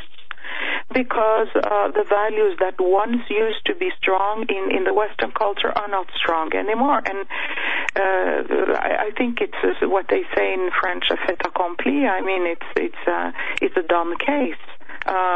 When you go, let me add, I came now here to the United States. I'm in Miami at the moment. I came flying in from Qatar, Doha. When you're in, and I travel a lot. I live in the Middle East and I've lived in South America and done extensive traveling in Asia. Whenever you go to Asia or China or whatever, I mean, look at the airports. Beijing, how it's like a 5-star airports everywhere. And Doha, it's like the best airports in the world. They're so rich, these Arabs, you know. And then when you come to the United States, it reminds you of the 1970. I came to Miami airport and a few years back, LA, and just this year also New York. Wherever you go, I mean, it's like going back into the 1970s. So there's a deterioration both on morality in the United States, the deterioration quality of life. I think you have to go all the way back to 1987 to find the peak, the economic peak for the everyday family in the U.S. It's turning into a third world country before our very eyes. And I think that's the root cause of the problem. Look, go to Texas. You find most of the people working there are Mexicans. They're getting all the jobs. I don't know where the Americans are. Good point. And you are correct. And to that extent, I do stand corrected. So if I read you correct, and by the way, our guest's book, The Culture War, absolute required reading. You can get it at Amazon or in the link on our description, the link within the description box. And she has several other yes. works. The book Alarm. That's another one, and you can find all these on Amazon. There's a whole bunch of them. I got them on our website here and on the website. Yeah. Yes. So okay. So in the case that you just mentioned, and I had said, well, the immigration and the alien invasion, I should say, but you said no. It's really at the core. It's the decline of values. And I suppose what you're saying, and I don't want to put words in your mouth, but when there's an absence of values, obviously something's got to fill that void, correct? And or not, or is it just the erosion of the values? Period. That no, I think it's a question of survival of the fittest, and whoever is the fittest will survive, and we won't survive because we're not the fittest. We're not fit. We like I say, we don't even love our own offspring. And looking at the Hollywood culture and for example, the rampant drug abuse in the United States, it's amazing. 90% of the heroin now comes from Afghanistan, which is a country that's pretty much controlled by the U.S. Under the Taliban, it was forbidden to grow poppies in Afghanistan. How come now, after the U.S. comes and takes over that country, now we're soaring 90% of all the heroin in the world comes from that place. And I used to live in Brazil. My goodness, the favelas there, all they ever do is support drugs to the young people in the U.S. How come nobody stops it? Which mafia is running the U.S. nowadays? That's like a good question. Speaking of that, the relevance of the left or the right, regardless of who we vote for nowadays in the United States, you still get wars and wars. How come billions go to finance wars in the Middle East while the U.S. is rotting en route here? Look at the inner city issues. Look at the issues in America today. The Christian, first and foremost, should be crying.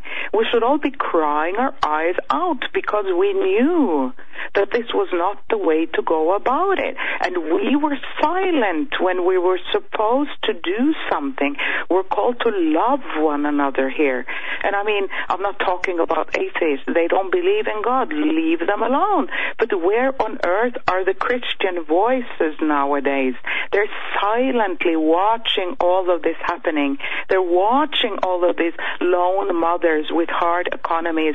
Many of them don't even know what the words of Jesus Christ. They don't even know the deep rooted values that stem from Christianity in our culture. Where are the Christians? They seem to be completely silent and joining the team of egoistic, kind of materialistic worldview, praying to God to bless me and make me rich. What is this?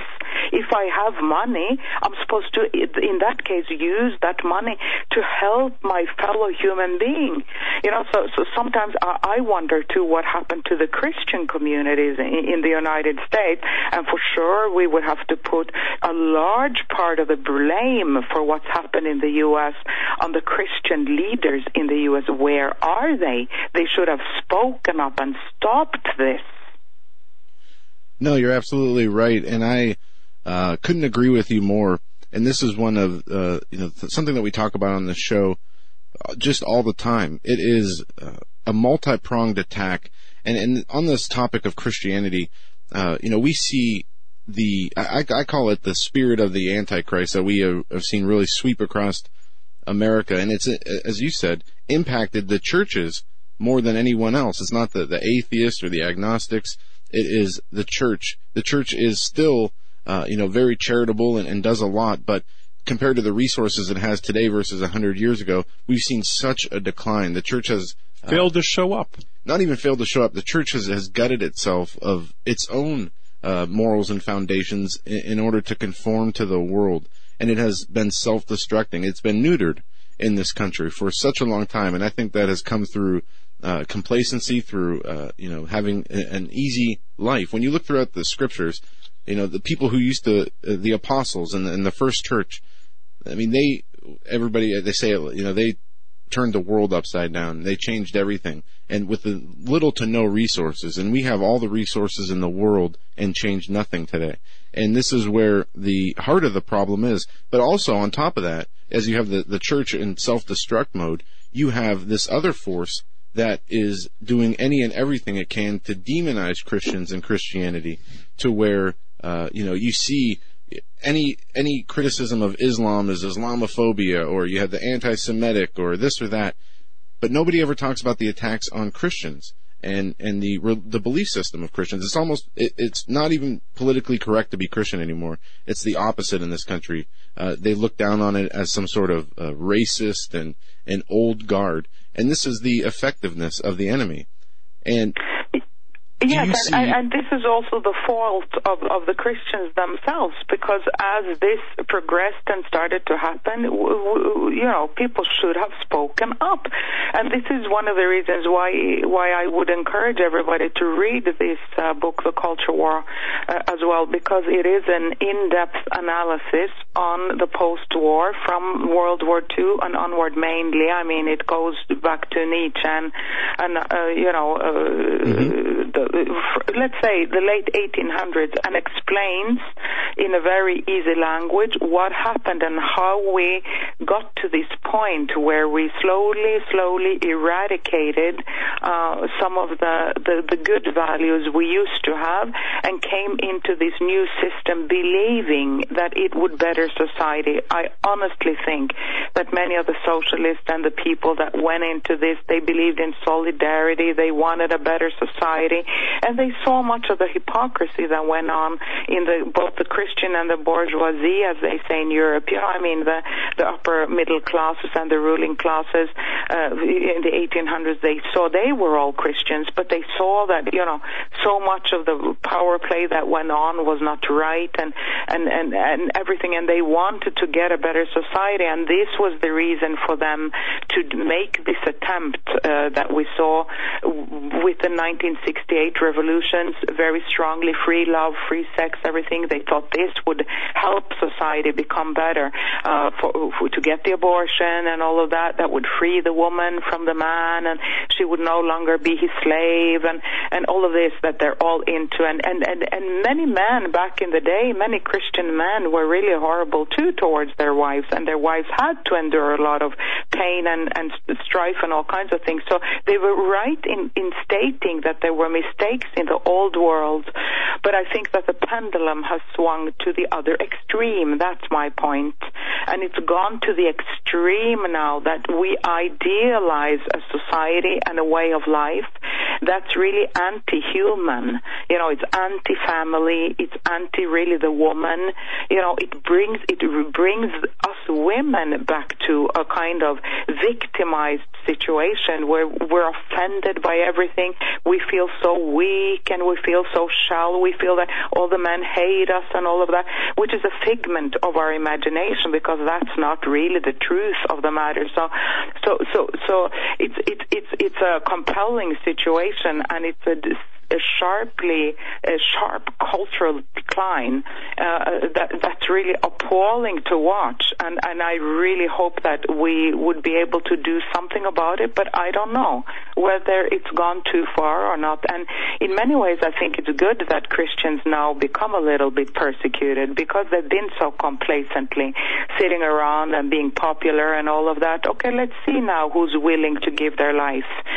Let's see now who's willing to go against the politically correct, because we need a generation of young men and women who are willing to actually stand up and say, you know what, I do have a different opinion than CNN.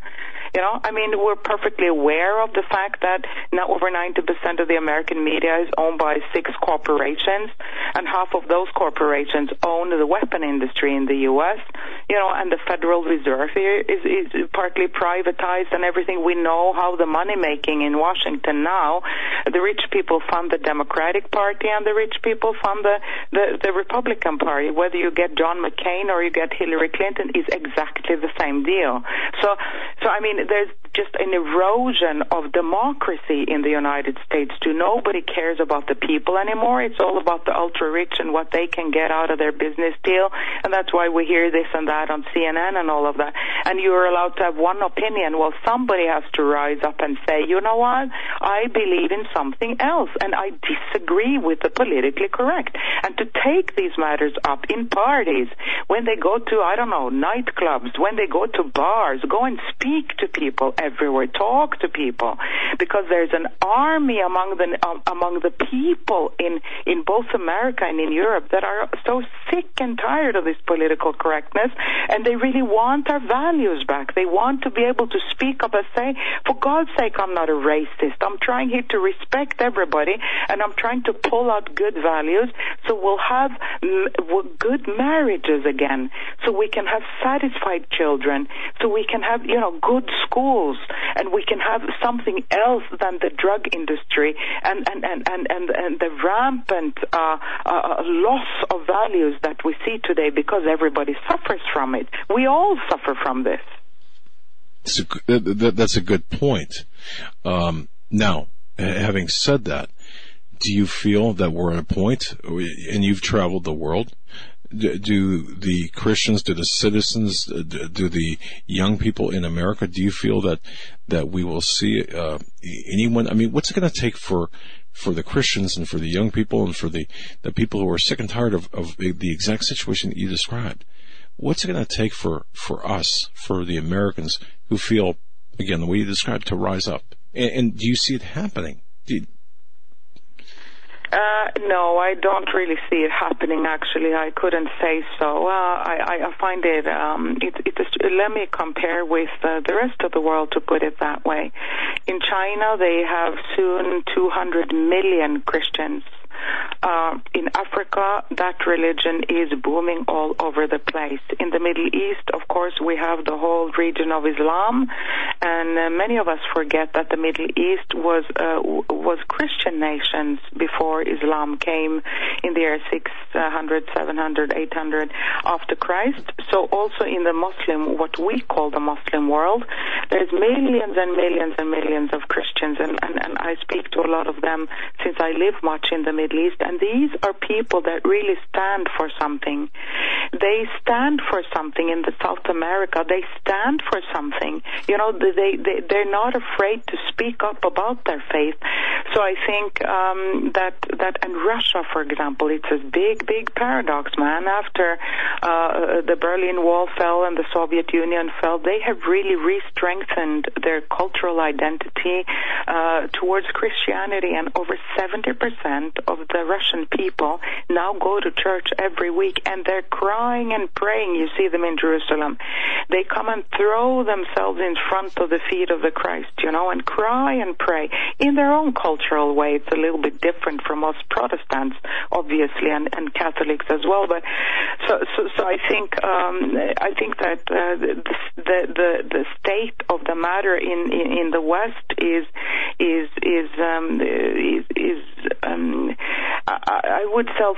I would say so self-contained. The Christians in the West seem to be they're so silent, they don't dare to speak up, and many, I think, in the congregations don't learn much of true faith anymore either. I would like to recommend the actor Jim Caviezel from The Passion of the Christ, and Mel Gibson and that crew, for many young people to follow them and to learn a little bit about apologetics, how to defend the faith, but in order to be strong in the faith, you have to be willing also to die for the faith. So I think many young people also need to get a grip and think, you know what, am I really willing to be a Christian? And if I am, let me stand up and begin to love the people around me, because that's what's required from us, from the Christ. Jesus says, why do you call me Lord, Lord, and you don't do what I tell you to do? So it's a requirement for us to go and do what he tells us to do, slowly, little by little, and listen to the inner voice and to be guided by the inner small voice. I think there's an army waiting to be risen up in the United States.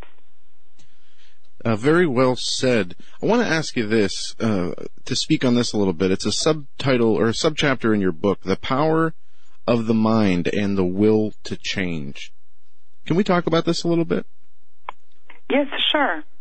Because you just were talking about, you don't see the Christians speaking up. We don't see, from the complacency of the church to the silence of the church, it's very hard. And a lot of people, I think, are willing to do something. They want to do something, but they don't know where to begin. And at least for me, myself, I've gone through changes in times of my life where, the one day you say something and you say it proud, and then the next day you think, oh, what am I doing? And you have those moments of self-doubt. But one of the things that you learn is that you are able to become more and more bold and do a lot of things if you're willing to step outside your comfort zone. And that also has to do with a lot of not only things that you do behaviorally, but the thought process that it goes through.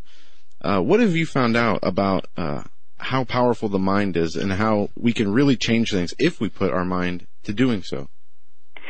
This is so true, and let me get at it from another angle, because first and foremost, I think that many Christians are not aware, and very many in the West are not aware today of the impact that Christianity actually had on our culture.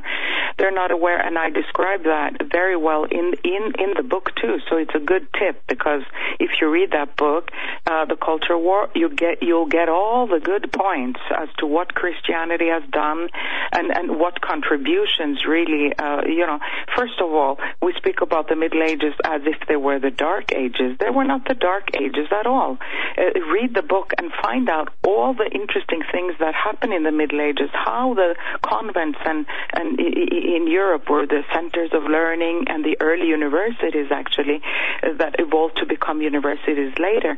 Read how the concept of equality, the thought that each person, regardless of creed, sex, or origin, or class, whatever, has a unique worth.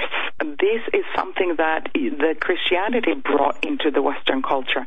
Look at the radical view that Jesus had on women. He spoke to women, and the Jews at that time were really appalled with him, saying, why do you let that woman touch you? Why do you speak with these women? He spoke to women of low class. I mean, he really reached out to the poor and to the people that other people didn't like. Those who were considered of poor standing or poor, reputation or whatever. Those were he went to parties. He went and engaged. They called him, criticized him for eating too much and whatever. Why is he hanging out with these people in these parties? What was Jesus doing in the parties? He was speaking, making water to wine and all of that. He was speaking to all. He was engaging actively in society. And this is one of the elements that we see within the Western church today, especially the Protestant church. They don't particularly enjoy going out of the church circuit. They're in church on Sunday singing hallelujah, but what happens when you're out there in your weekly days? How do you, my worship is really how I treat people throughout the week. That's what you can judge me on. And even Christ himself says that when we come to judgment day, what is he going to say? Look, I was hungry, you never fed me. I was in prison, you never came to visit me. I didn't have clothes, and you never clothed me. And we're going to, people are going to tell him, when did we see whatever you did to one of the smallest, and this is the clue. This is what we all can do in our everyday life. Whoever you find to be the smallest thing, the elderly lady, the young child, taking the time to speak with a young person for 10 minutes, educating yourself on apologetics, and start spending some time to meditate on the Word of God every day. Take that time and start to open your eyes and pray every day. What can I do to open my eyes to see what I'm supposed to do during this day that will bring glory to you? Because I think there's a marvelous power within the Christian segment for the ability to start to love one another again. And even in Europe, some of the strongest and strictest atheists, such as Jürgen Habermas, he's been one of the big secularists in Europe. He now states that it was a mistake for the secular states to remove the Christian element, because as they moved the religious element, this element was precisely the element that had the ability to motivate individuals to love one another and to be kind to one another.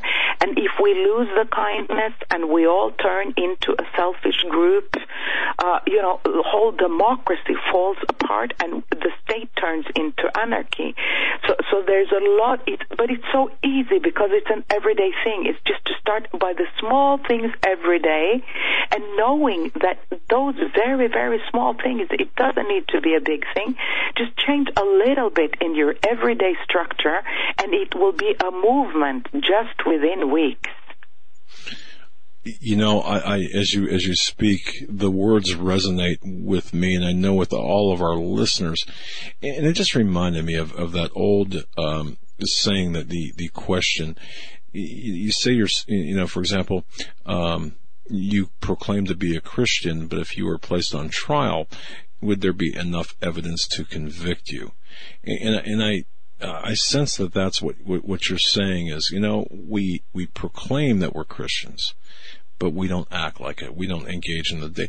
We certainly don't follow the role that Jesus Christ has set out for us, and that, of course, is we need to do that, of course, to reclaim the ground that we have lost by our inaction. And I just think it's so valuable. I think that the information that you give us is just so valuable. Our guest, The Culture War is the book. Our guest, of course, is Hanne Herland. Visit her website. Also, certainly purchase her book. The links are in the program description. Go ahead, Joe. You're right. And just to add to that about, if there was enough, if you were put on trial for being a Christian, would there be enough evidence to convict you? It's that, but also what you just said about the actions, the littlest actions you take on a daily basis. Yeah. I say you go out of your way to talk to somebody or to say hi or whatever it is, can lead, you do that each and every day, and that can lead to much bigger and greater changes and bigger impacts. But unfortunately, I would say for a majority of people, especially in America and in American churches, it seems like they're just stuck in this, they're stuck playing religion. It's not real to them as far as living it. And we see this throughout the scriptures all over the place. And the quote you just referenced about Jesus, it's almost, instead of being the Christian, it's paying lip service to the religion. And I think people need to actually be what they believe in and proclaim. Yes, and it's and of course the book The Culture War also addresses that and defines that, but it's a question too about what do you want to be? Do you want to be a follower of Jesus Christ, or do you want to be a Pharisee? As we know, that's the name. That's what they used to call the Christians of the day. Let's say when Jesus lived, and because they knew all the scriptures of verses from the Bible, and they knew how to quote each and every, verse, and they knew how to speak for hours about this and that. And when they prayed and prayed to the point Jesus says, you know what? It's not really the length of the prayer. It's not really your ability to quote 100,000 scriptures. That doesn't make you, a follower of Christ. and the precise people that caused the most problems for Jesus when he was walking this earth in his sandals down there in the Middle East, brown skin as he had, he was a Middle Eastern guy. We tend to picture him as the white Jesus, with the blonde hair and the blue eyes. This was like a dark-skinned person walking around in his sandal, being quite poor and all of that. It's a question, do we want to follow his values? Mahatma Gandhi stated it profoundly, really quite well when he came to Africa and said he saw all the churches in Africa, and he went to many of them, and he said that, the teaching of Jesus Christ is the most important teaching, something like to this, that's what he said. One of the greatest teachers. I would really like to follow him, but I'm discouraged when I see his disciples because they don't practice what they preach. So I think too that very many of us really have gone into becoming Pharisees. Really, we stand, in the courtyard saying, "I thank you, Lord, that I'm not like this sinner down here. I thank you, Lord, that I'm not like this." Some people we look at. I thank you that I'm a believer and I'm not like these unclean people. Like we have the right to say who's clean and who's not clean.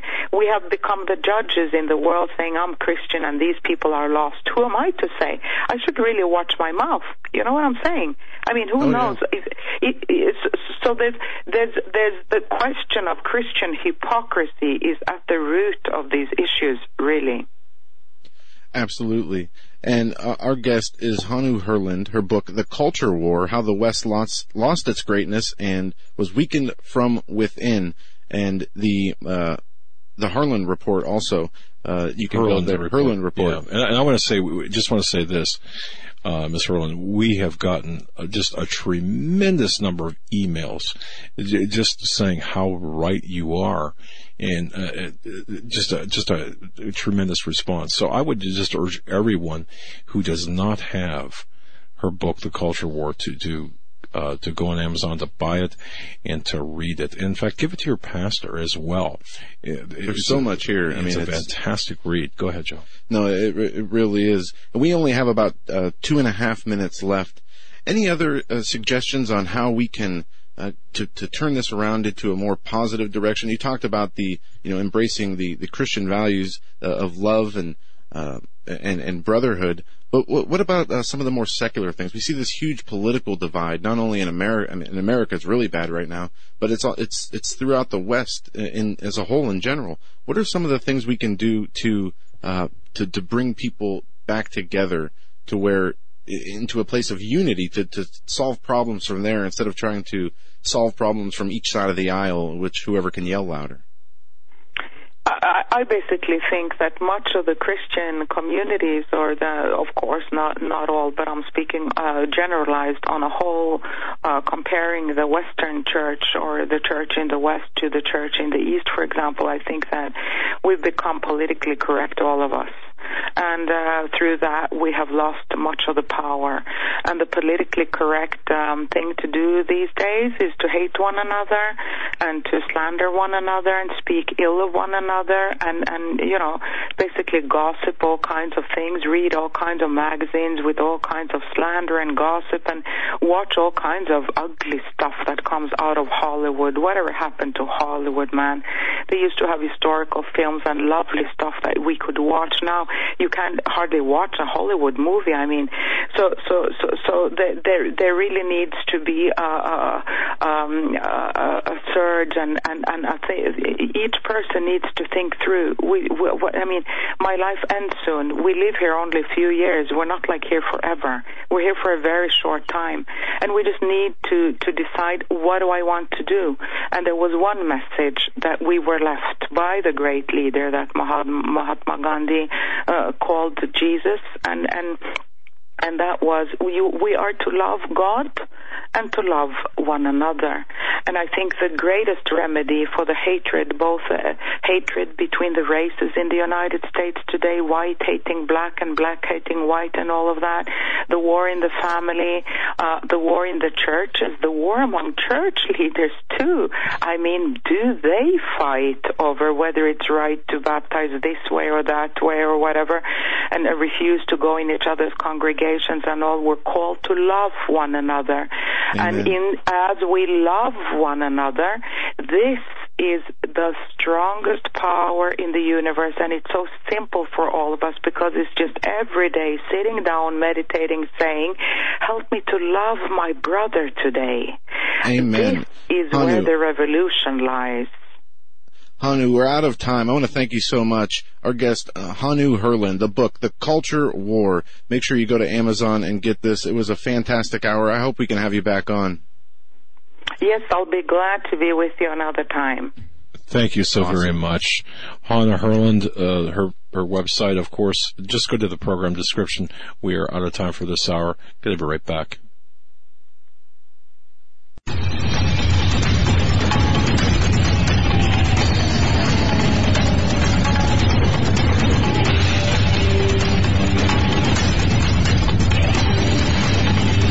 And welcome back to this edition of the Hagmann Report. You know, if it's Tuesday, you know it's Stan Deyo, StanDeyo.com. He's coming up, and what a tremendous man of a lot of information he's got, both on the Earth and the Earth changes, the science of the Earth, the space, looking at what's taking place weather-wise, climate-wise, as well as geopolitically. So he's a man for all seasons, shall we say. So he's coming up. And as I started off too, I really pay attention, folks, to the soft coup that's taking place in this country. I would urge everyone just to keep on top of that because I believe that's still going on. And it's just so much information out there. It's headline overload out there. But one thing, with all of the headlines, with all of the stuff that you got to pay attention to, you know what I like to do? I like to eat well. And it's even more important to not just eat well, to eat well, but to, I like to spend the family time with the family, sit down with my wife and have a great meal. And you know it's even better when you have a chance to stand next to her and help her cook, or she helps you cook, depending on who the cook is in the family. HelloFresh has made it absolutely a delight for all of us. Let me tell you about HelloFresh. HelloFresh is a meal kit delivery service that shops, plans, delivers your favorite step-by-step recipes and pre-measured ingredients so you can just simply cook, eat, and enjoy. You know, there's no waste at all. The pre-measured ingredients, in my view, one of the best ideas ever. The convenience is unmatched. You can actually choose your delivery day for when it works the best for your busy schedule. And if you're going on vacation or if you're leaving for vacation, you can actually pause your account for weeks at a time when you're out of town. I love it because all of the ingredients, as I said, become pre-measured in handy labeled meal kits. Even I can't screw this up. So you know which ingredients go with which recipe. Now, the overall benefits are so many. HelloFresh makes it so easy to cook delicious, balanced dinners for less than $10 a meal. And I mean that. You will save money with HelloFresh. I know that we have. And you can feel confident when cooking HelloFresh with the simple recipes outlined on a pictured step-by-step instruction card that you can keep, you can file. It's just fantastic. Their selection is unmatched. They offer a wide variety of chef curated recipes. It changes every week. You'll never get bored. They've got 3 plans to choose from as well. They've got the classic, the veggie, and the family plans. You're not going to be, it's simple. You're not going to be spending all night in the kitchen because recipes only take around 30 minutes to cook. Sometimes I wish it was longer. I love spending that time with my wife as we cook in the kitchen. In fact, there is a picture of me in a HelloFresh apron cooking one of the meals with my wife. It's great.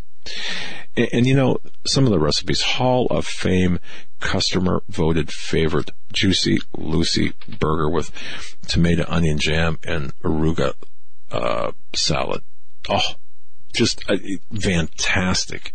They've got a premium selection for dinner time upgrade, lobster ravioli and shrimp with tomatoes and tarragon cream sauce. I've never tasted really. That meal was one of our favorites at the Hagmann household. Now, here's the deal.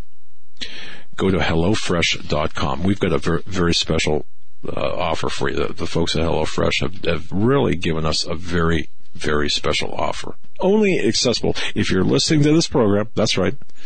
Go to HelloFresh.com and make your selection. All right. For $30 off your first week of HelloFresh, simply visit HelloFresh.com and enter our promo code, which is Hagmann30. Don't forget, 2 N's on Hagmann. That's Hagmann30. One more time. That's for $30 off your first week of HelloFresh. Visit HelloFresh.com, enter our program code Hagmann30. One more time. HelloFresh.com, promo code Hagmann30 for $30 off of your first week of HelloFresh. You're going to be sending me emails and thanking me. Again, the most convenient, the most delicious, well-balanced meal plan service on the planet. I love this. My wife loves this. We do practice what we preach. We eat the food. We've got, and it's fun, by the way. Those meals are great. Oh man, you know, I've got to kick. Sometimes I've got to wrestle Joe and Eric to the ground to get them away from the food, because it's just it is so the diversity of the ingredients and the meals that make it so good. And there's always, the menus that you can put together for the special dietary needs and stuff. It is really helpful, and it is delicious. You know what? And that's the thing. It's when you said diversity of the meals, it is exciting, because we found ourselves before going to the store and just, well, what do you want to have tonight? What do you want to eat this week? Oh, I don't know. We do the same thing. It's all planned. And you go to the store, you buy like a huge package of hamburger, a huge package of chicken, and the other stuff, and you get in your routines, and then before you know it, you're eating the same meal. And it's like, ugh. Yeah, and then HelloFresh, boy. HelloFresh.com. Hagmann30 is the promo code, $30 off. You're right, though, Joe. It's just, you get in that. And but hey, when the snow's 7 feet out, like it is 7 feet high, when it was like this before, have it delivered right to your door. You can't beat that. That's right. All right, we have our guest with us, Stan Deyo from StanDeyo.com. That's the website. Go there and bookmark it. And when he comes on our show, there's a Show Images button on the right-hand side of the microphone, on the right-hand side of the page, underneath the microphone. So go there and open the Show Images page. Stan, it's great to have you back on. Oh, well, yeah, look, I just got back from the front door. Some food arrived, I think, up there. I'm going to go up to the kitchen. Man, I tell you what, it made me hungry listening to all that. Well, yeah, you know, it's fabulous, because, the recipes are just incredible. Didn't I make you hungry? I hope I made you hungry. You did. Hungry, yeah. And it's a thing that, as you say, the husband and wife can do together. It's one of those activities that has a lot of rewards. Exactly. Yeah. Well, so what's new in your world? What's new in your world, Stan? Well, still fighting off this stupid pneumonia, but I'm getting better, I think. Just toward the evening, it kind of kills me. But other than that, I've been trying to catch up on a number of things in research and the EMP shield business. We're having to add some more models to the EMP shields for larger scaled solar activities, solar collectors. We'll be putting those up later this week. Boy, it's been a lot of work getting that thing off the ground, getting all the factories and stuff organized, but it's now starting to flow. So your listeners, when they put Hagmann into their orders there, have them do that so they can get that $50 discount on all these orders that are the units that they do order. Yeah, it's fantastic.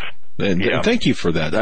We know that's very generous of you, for Hagmann listeners. Thank you. That's very generous. And folks, I would take advantage of that. My goodness. And some listeners have, and we'd love to hear back, from your experiences. The ease of installation, it seems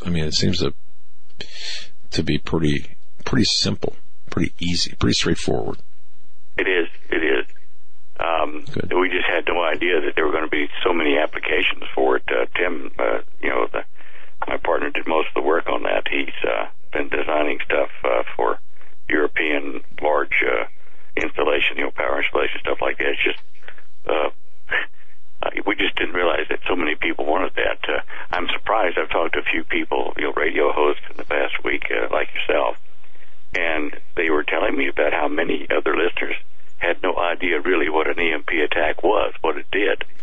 And, I was astounded. I explained, what I need to tell them, because I think they have a misconception about it. But the whole idea of EMP attacks by nukes is to generate an electromagnetic wave, a real fast pulse that wipes out most electronics, radios, TVs, diesel generators, solar panels, that kind of stuff, unless they're protected with some kind of a shield, which we've designed. And I realized that we need to send people over to our main website there, the myempshield.com, all run together, and have people click on the resources page and read all those links we've got there to myths about the EMPs, what is true, what is not.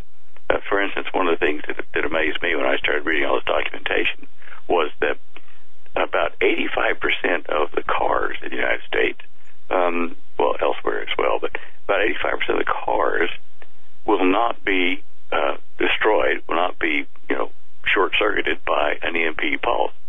They will go off, they will turn off, but you just turn the key and turn it back on. We always thought that it had to be no computers on board, all that kind of stuff. So, the newer cars that don't have as much metal in the frame may be problematic, but for those, we've already got a 12-volt EMP shield thing put across their battery, and, that'll protect their car. But there are just a lot of things like that people worry about. Do I put my whole house into a Faraday cage? No, we've got a solution for that. You plug the unit in. But go to that myempshield.com and click on the resources page, and there is a ton of information there that you can link to and read and get educated on this. And then you won't be quite so panic-stricken about an EMP pulse attack, except that it will wipe out the grid, which supplies you the power. All your stuff will still work, but you won't have any power. But then you're going to have to figure out what you're going to do for a power supply, whether you're going to have solar or wind. And I do have a link up today on the show images page, image 56, which takes you over to a really nice site, which has alternative energy news on it. I think they have nearly 160 or something like that types of alternate energy sources, links to inventions, links to companies. But this one here, the picture in it is rather interesting. It's a big glass globe, that focuses solar energy down onto chips. It's quite efficient, apparently, but it caught my eye when reading through the news today. And so there are two links on that. There's the first link there at 56, and then it says "and" in white, other energy inventions, and it takes you to a list of all the other energy inventions that they have on that site. It's worth your time to read that, I think, and look at the pros and cons of different kinds of wind generators. They've got some that are like Tesla-type turbines without blades, and how efficient they may or may not be is another question, but they've got that, and they've got dual-blade wind turbines, which are about 20% more efficient than the normal wind turbines. Just a lot of stuff like that. If you're going to buy that kind of power, backup power for your house, I think it'd pay you to read this website, the Alternative Energy News. It's alternative-energy-news. But if you just click on that, on those two links at the bottom of that slide, you'll get over there and have a look at it. Anyway, that sounds good. Yeah. Hey, have you? I'm just curious because with the threat of the nuclear the nuclear threat. Have you been getting, and you don't have to answer this, but have you been getting any inquiries from government agencies about your device? Not officially, not directly. My son works with an oil company over in Louisiana, and they deal with the Army on a particular kind of thing they make for the Army, and they are going to have a look at this for those applications. We've been kind of hesitant to have government orders at the moment, because typically they order large amounts of something, and you have to put up the money to make it, give it to them, and then wait 90 days to get paid. And we're just too small to do that, so we'll have to work out something when they come knocking. But okay. I'm sure they will. Our device is better than the ones they've got. So. Okay. Yeah, I was just curious. Okay. Yeah. Sounds well, good. I would welcome that, as long as we can, do it. I mean, as it is, the civilian orders are going to be problematic, because the volume of them. But we're going to handle it here. Second week of February, we're going to be able to do 10,000 units a week, which will take the load off of us. Man, that's amazing. It's difficult almost for me to comprehend that. That's a lot of units, and that's a lot of, that's just a lot of units. Well, we're using subcontractors to do some of it that have robots that, these robotic assembler things, they call them pick and place machines. Mm-hmm. And that will help us get a lot of the work done. The work needs to be extremely accurate, and that's being organized now. Then we've already got agreements in place to do that, and then all we've got to do is boxes and potting them and a few other things, and we have staff that we can do that with. And I guess we're helping to President Trump's increase in employment out there in Kansas. Yes. You have to laugh, but anyway, yeah. Oh, hey, on that line, that thing last Saturday out in Hawaii where they had the fake alert for the missile coming in? That's where both Joe and I were just going to ask you about. Let's get into this, because there was another one in Japan today, Stan. Oh, I didn't hear that. Well, yeah. What happened with that one? Tell me about that one. Okay, well, this is there was an article up on RT earlier, but this from Drudge and Yahoo. The days after Hawaii alert, Japan issues false alarm about a missile launch. This talks about the Japanese public broadcaster NHK, and they issued a false alarm about a North Korean missile launch on Tuesday, just days after the one in Hawaii caused panic. It's not immediately clear what triggered the mistake. They said they are still checking. But twice in a matter of days, in two countries, Japan and now America, issuing false warnings about North Korea launching a missile. I don't believe it's a mistake at all, Stan. I don't even think you can make a mistake like that through the alert systems. But now that we see this Japan thing, it's either some kind of message. People believe that they could be gauging responses. Other people believe that there actually were missiles launched. So there's a lot of confusion as to what's really going on. Well, Hawaii didn't get a missile launch anyway. It was fake, but as a result of, we've got a friend over there that's now become an affiliate for the EMP Shield sales over there. He said, he's a Christian fellow, and he said he went outside his house when the alarm was still valid, a 30-minute period, and there were people in the streets kneeling and praying to God because they reckon it was their time. And as they say, there's no atheist in a foxhole. That was very common over Oahu during that 30-minute period. So it was a wake-up call to them to, kind of get their life in order, which I think was just great. Secondly, of course, it was a small population, only 1.3 million people over there on that island. But yet, if it was a test case, and I say, what it did was it sent through the news worldwide, folks, you better get ready because something may be about to happen. Get your house in order, get ready to, survive the onslaught and what comes after. And I thought, well, now, if you were, say, the U.S. government and Japanese now, if you wanted to get your people, get their attention and get them motivated to make preparations to rebuild or to endure what is coming with this, because of nuclear exchanges between major powers and North Korea, then what better way than to have a quote-unquote fake accidental release of an alert like that. And, when you hear those alarms go off like that, it does make your blood pump. And I talked to my friend over there just after it happened in the evening on Saturday, and he was still shaking in his voice. He said he gathered the family together in the living room, and they got together and prayed and got ready to die. And it does focus your attention on what needs to be done. Food, water, alternate power that's not zapped by an EMP. I don't know that North Korea can do an EMP pulse even from those satellites, but maybe. So those are things that you need to look at. Power, protect your electronic devices, food, water being most critical, I think, and then some way to prepare it all, whether it be, fuels, fossil fuels you store or, solar power, whatever. But I think that whole thing on Saturday was quite possibly a wake-up call, a subtle, soft wake-up call to the population of the United States and other countries to get ready for what's about to happen without panicking everybody, really. And to have it happen in Japan, as you were just telling me, I just think that that's more than coincidental. There are no coincidences. No, I agree, Stan. And we got an email from a listener who pointed us in the direction of a meeting apparently McMaster had over the weekend about North Korea. I think it was in San Francisco, and I haven't had a chance to look into that, but I think they were saying there's some connection from that alert to the meeting, but I don't know. But what are the procedures for alerts to go out over these emergency management systems? They made it sound as though it was just accidentally pressing the wrong button, and we believe it's much more complicated than that. And also, in Hawaii, they reported that there were no injuries or anything that happened negative to the people. Obviously, that was a lie. There's stories about people getting hurt, and from cuts and bruises to heart attacks and other things that were a direct result of this. But I don't know, Stan, is this... do you see anything political in this? Well, possibly, but... I have a contact inside National Guard over there on the island, and I'm waiting for a report back from him. But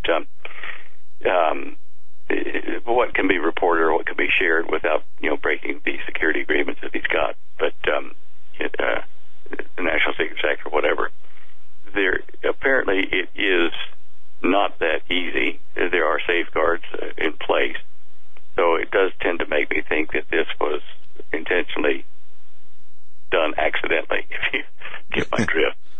I will know more probably by tomorrow or the next day as information comes back that we're allowed to share. I saw on the news of the Saturday night or Saturday morning event over there that one set of parents had started. They were putting their young child down a manhole cover down into the cement like waterways down there to protect them from the blast, right? And you'd think, oh, well, that's a good idea. But if it were a nuclear blast, even a small yield one, it would vaporize the water in those tunnels and shoot steam out of all those manhole covers, and of course kill everybody in the process that's down there. So sometimes you have to kind of really think hard about what's going to happen, ahead of time, so you don't make the mistakes that could kill you. Like putting somebody in the storm drain. Yeah, exactly. Yeah. I mean, I've seen movies where they had, somebody robbing a bank or something, and they detonated an explosive down in the sewers, and, you saw a manhole cover blasting up into the air with jets of water underneath them just from that. But if you put a thermonuclear bomb and release that much heat energy into the target, it's going to produce heat that will just blast out steam and water through all the underground conduits. So just kind of plan in advance and don't be making a quick mistake. Well, I think. Okay, I have a question now. To your knowledge, Stan, the emergency management system, and I just want to be clear on this, make sure I'm clear on this. At the level of that alert, that was a responsibility solely, I believe, from the state emergency management. Although it was a federal announcement, I believe, right? It was from would be from FEMA. It was a state operation or action. Yeah. Okay. I guess that's my question. It was at the state level, not the federal level. Purely a Hawaiian. The state of Hawaii was responsible for what happened, right? Do you know what the Japanese message was? What did it say? Yeah, I will pull it up here, but I believe it said a missile was launched from North Korea. Let me see here. Okay, the alert went out. North Korea appears to have launched a missile. The government urges people to take shelter inside buildings or underground. So similar to what? Yeah, we're friends with the Japanese. Maybe they have the same early warning system set up that we have. Maybe we sold it to them. Yeah, man. I don't know. It's maybe the guy was transferred to Japan. No, I'm kidding, but. Well, remember, Doug, when we were young, we did have, alerts on the TV and radio and stuff. This is a test of the federal emergency warnings, and it's just a test, and then you hear that tone for 30 seconds or a minute, and then you get back to normal broadcast. But we're back to those days. Very interesting. Yeah, the going under your desk, you're against the wall. If you're in school, I remember that. Duck and cover. Yeah. I think this false alarm, especially in Hawaii, will have a lot of people rethinking their emergency plans and bug-out plans, Stan. I think you'll have, I hope, a lot of people who experience, the terror and uncertainty of those 38 minutes will sit down and figure something out to be much better prepared in case something like that happens again. So hopefully it will be used in a positive way to change things. But Stan, let me ask you, is there, from your experience, lifelong experience and exposure to 38 minutes seems like a whole long time. I mean, you would think that somebody would be on the phone to, I don't know, whoever pressed that button, so to speak, saying, hey, what'd you just do? But 38 minutes? Yeah, you'd think so, because even if it was, as they said, a shift change for Mr. Miyagi, that's a funny name, Okinawan name, remember? Karate Kid. Yeah. We laughed when we heard that, but Mr. Miyagi pushes a button by accident and goes off shift, and the next guy comes in, and they didn't hear it, they didn't unpush the button. You're right. I mean, 38 minutes sounds like it's there to be sure that the message gets out there, and it did. It did. And I think if I were in charge of U.S. defense and I was about to make a decision that would bring us into nuclear threat from North Korea or China or Russia, that I couldn't come out officially and say, okay, everybody, duck and cover, get ready, it's about to happen, and push the button. Because when you do that, you're telling the enemy what you're about to do, and you're also going to cause panic across the country. So one of the safest ways I could think I could do it would be to have an accident like this. And, then people that are going to pay attention to that and prepare will do so without panic, without too much panic anyway. So I think I would have done the same thing if it was a planned event. I would have done the same thing to wake up people. And your listeners and their families and friends ought to pay attention to this, because that one little incident over in little Hawaii offshore has made a message that went round the world several times to all the countries, telling people we're about to enter a very nuclear time, dangerous time. Get ready. One of the interesting pieces of information, Stan, was that there was an NBC reporter, Jacob Sporoff, who was in the emergency management center when the alarm went off, and he was doing a piece for NBC News on Hawaii's nuclear response. And then this happens, and he was there able to document the whole thing. Wow. So, another coincidence, if you will. Yeah. Yeah, hopefully, like I said, people use it for as a learning experience in order to better their preparedness and their plans. And I like how Stan said too, that's the way he'd do it. Yeah. Think out of the box a little bit. Interesting. Kind of switching gears. Oh, go ahead, Stan. No, go ahead. Sorry. Well, I wanted to go to another topic. Something that I found that I did not post on the site today, and I was just going to send it to you through Skype. I don't know if you saw this article. British man lost in Israeli desert may suffer from Jerusalem syndrome, authorities say. Now, I've never heard of this Jerusalem syndrome, and I don't know if you have either, Stan. This is why I wanted to... Okay, well, this is really interesting. I'm going to read part of this article just to give you the gist, and I'm going to email it to you right now as well. It says a British tourist went missing in an Israeli desert, may be suffering from what is called Jerusalem syndrome. Authorities believe this after discovering a makeshift chapel and a trail of Bible pages left behind. They call this Jerusalem syndrome. They say it manifests in having religious delusions, including believing one is the next Messiah or biblical figure, or merely heading to holy places while leaving everyone behind. They say the condition is often triggered by visit to Jerusalem and can affect anyone, including those who have shown no signs of mental illness before. It normally ends once a person leaves Israel. Who's writing that? American Psychiatric Association? Fox News. Jeez. But I've never heard of anything like this, and hog on. Well, Newsweek's picked it up, so does the Washington Post about 10 hours ago. Just checking on the internet. Boy, I just have a problem. Well, yeah, I got a problem. I wanted to with get into this because this is what they say. They say that this guy went to Israel as a student in Britain to study Jerusalem and to go mountain biking throughout the holy city, and that somehow he went way off track, went out into the desert intentionally. He's been out there for months, and they found pictures of scripture in the Bible under stones, and handwritten scriptures and references to biblical stories like Jesus fasting in the desert. And they even found improvised chapels that he made featuring circular clearings in the sand flattened by bicycle tools. Oh, how many people have been affected by this? This is what I'm wondering. I've never heard about this until this morning when I'm reading about it. And this is a former psychiatrist, an expert on Jerusalem syndrome, Dr. Wait a second. He majored... He's an expert on it. They call it just these religious experiences in the desert, and they say that it only happens predominantly in and around Jerusalem. And I wanted to throw that out to you, Stan, because I've never heard of this before, and it's pretty wild. Over the last, let's see, maybe 40 years that I've been, writing and lecturing and putting out books and stuff, I get emails from people, sometimes phone calls, one time a visit as well, by people who are kind of deluded, thinking they are either the Messiah of the modern age, or, well, in fact, a couple of them did say they were, in Australia and here. I guess just, fluffed it off and everything, but when you think about it, people like that do actually go over to the Holy Land, to Jerusalem.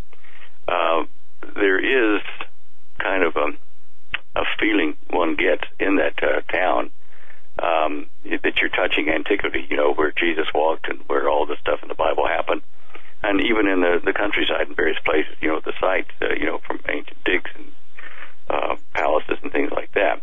So I can see quite easily how people who are deluding themselves, who have this psychosis, out of the country, then land there in Jerusalem and get caught up in the feel of the place, would go a lot further. I'm no psychiatrist, but I can tell you, I didn't think I was the Messiah or anything, but I just felt awe as I walked down the stone pathways and stuff in the old city, and then in Beit Shean onto the mosaics on the floor they'd uncovered at the time, and in the north to a synagogue that they'd uncovered. And to Masada, when you stand up there where all those people kill themselves to avoid the Roman capture, it's awe. You're actually touching what is mentioned in the Bible, which has not been tangible before. And that act may trigger some people to think that they're one of the two witnesses that's going to be there during the tribulation, or that they're the Messiah, or they're John the Baptist, reincarnate or something. So I had never heard it called the Jerusalem syndrome, but I have, met people by email or in person that thought they were, chosen somehow. Yeah. See, but to me, I know what you're saying, Stan, about that mentality or type of person or person who believes that. I've read people who believe that same thing. You can see it on internet boards and comment sections, but this seems like it's something different. I guess if we take the Messiah complex aside, I don't know. I'm going to have to do some digging on this because it's fascinating to me that it almost seems like a geographical or regional. They're describing it as a regional or geographical syndrome. Well, the biblical records do point to Jerusalem, to Israel, as the center of prophetic events, and it's been that way for several thousand years, 2,000 years, and then some of the older stuff, the time of David, goes back, 3,000 years. So, right. I don't know. It's I would, as you stated, I would definitely be in awe of the antiquity, the history, that Jesus walked the streets I'm walking. I can understand that, but I don't think I'd be ripping pages out of my Bible, putting them under rocks, and creating, makeshift altars in the desert. I don't know how we get from A to B there, I guess.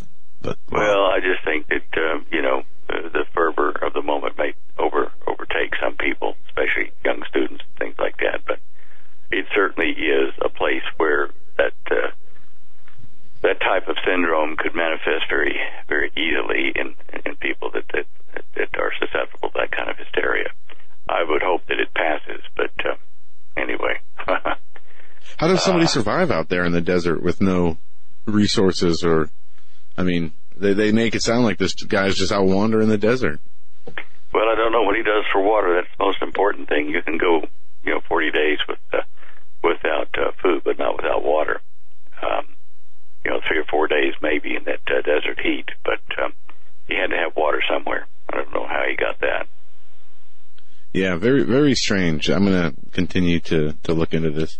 The Jerusalem syndrome. Well, that's a new one, isn't it? Yeah. Amazing. Well, hey,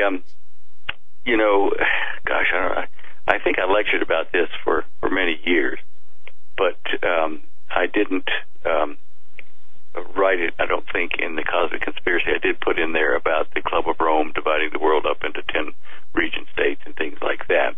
But one of the things I learned back there in Australia while I was poking around with the research into the Catholic Church and its involvement in the New World Order was that in North and South America, that they wanted to open up the borders and have the South American poor migrate upwards into the United States and Canada for long-term planning, so that over several generations they would produce a race of tan people, not black, not just brown, not white, but tan, to eliminate the racial problems. And we're seeing that happen now with the left wing in this country and the multinationalists over there trying to drive our politics. Don't want that wall, don't want the migrants or immigrants that are illegal or otherwise coming into the United States, or being blocked from coming into the United States. They want this cross-cultural mix, and they want the genetic mix to reach their long-term objectives. And if you look in Europe now with the Muslim migrations from the tan races in the Middle East, the Arab nations, you see how they're forcing that. They're staying there, and they're starting to integrate and to marry European women or men. And as a result, we're going to see children that are more tan-like than either of the parents. So, yeah. Well, Stan, what is it about white people? We don't see this in Chinese or Japanese or Indian or Russian, or it's centered in Western Europe and America. It's like they want to eradicate every white person in the West. Well, I'll tell you. When I was researching the Garden of Eden, I put together a map of where Noah's 3 sons were given land and where they went after they left Turkey. And mainly the Chinese, some of the some of the Asian countries were were one of the sons of Noah. That yellow kind of tint to the skin came from Japheth. And then I found that in Africa, in the southern parts of what was existed at the time of Noah, before the continent started to split, that was what's his name? One of Noah's sons. It was a black one. Anyway, it wasn't Shem. It was Ham. Ham. No. Ham? Yeah. Okay. Now, and I put a flat map out and put the continents all together and looked at the distribution of Japheth and Shem and Ham. Now, the Shemites were the lighter skinned ones, and their land went, through Turkey, Europe, and into America, actually, because it was connected at the time with the river between the borders there. and it's just almost a straight swath across the middle, which was the Shemite. And of course, the Shemite is where you get, Israelites, and you do get some of the Arabic descendants there as well, which were light-skinned and mixed with the locals. But it's that thing which I think that Satan is pushing, is to get rid of the Shemites, because out of the Shemites came the Messiah. And, it makes perfect sense to me that would be the push. Just disappear that gene pool. I never looked at it in that big of a... I could be wrong, but that's what I saw observing the map. But when you look at it, that does make a lot of sense. Well, you look at it, you see yellow, white, brown, or yellow, white, black races, basically. Right. And they're distributed to, north, middle, south across the planet. When you put everything back together again, it's one continent. There's so much we don't understand about our ancient history, but we're trying bit by bit to put it together. Yes, yeah. But I like that broad view approach to that. That's to me that makes a lot of sense. Yeah. Well, let's hope it's right. Well, don't want to mislead anybody. No, but it when you look at it from a biblical perspective, it does provide to me that has the feeling or ring of truth to it, So anyway, yeah. I try to do that with a lot of this kind of questionable stuff, to relate it back to biblical passages and concepts and see if it's in agreement. If it's not, then I go recheck my conclusions or my facts or whatever. On that line, on my show, I'm just page 58, 59, the slides 58, 59, they take you to an article and then to a bunch of photographs taken all over Saudi Arabia by helicopter, and some of the neighboring countries as well. The guy has 140,000 aerial images he's put together, and the article was concentrating on what they found in Saudi Arabia, which they call gates or kites or that kind of stuff. And there's just so much more coming to light. You can see buried structures that he's photographed and things like that, which are much higher resolution than what I got on Google Earth. And there's talk in the article, in slide 58, when you get into the article, about the old men, the men of the ancient time, that the Bedouins call them, who lived in the land and made all these strange artifacts, stone artifacts and structures, and the sands of time had covered it. And of course, I'm convinced that was Atlantis, and it was flooded when that asteroid hit over near India and backwashed all over Saudi Arabia. And you can see from the sand deposits that there was layers and layers of wet sand put over a civilization, in fact, several of them. Even Lawrence of Arabia, said that there is the Atlantis of the sands over there somewhere in the empty quarter of the Rub al-Khali. He thinks it's buried under all that sand, and I think it's a perfect place to see it.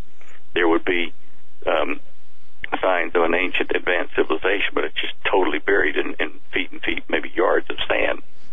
And Atlantis, I'm sure, had the population talked about in Genesis 6, where the fallen ones mated with the sons of Adam and produced these hybrid giants.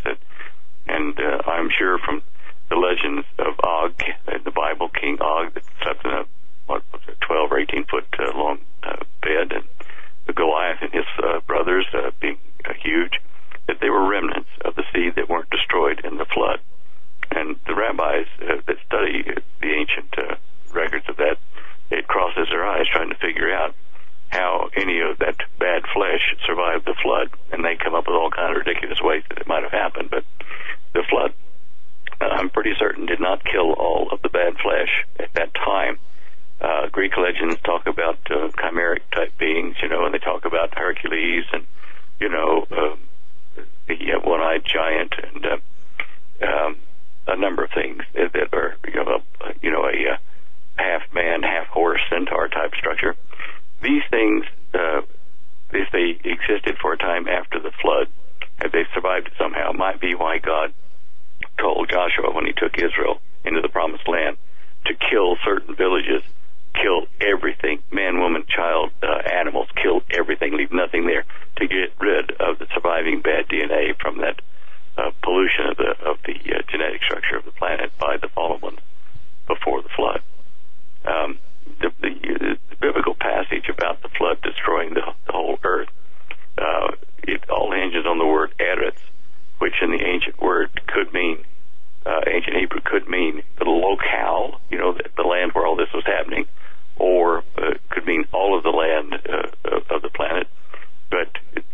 it's not clear, and we see evidences around the Earth of surviving groups of giants or hybrid beings that died off or were killed off after that, I do tend to think that the flood did not get rid of all these bad things at that moment, but it got rid of the majority of them.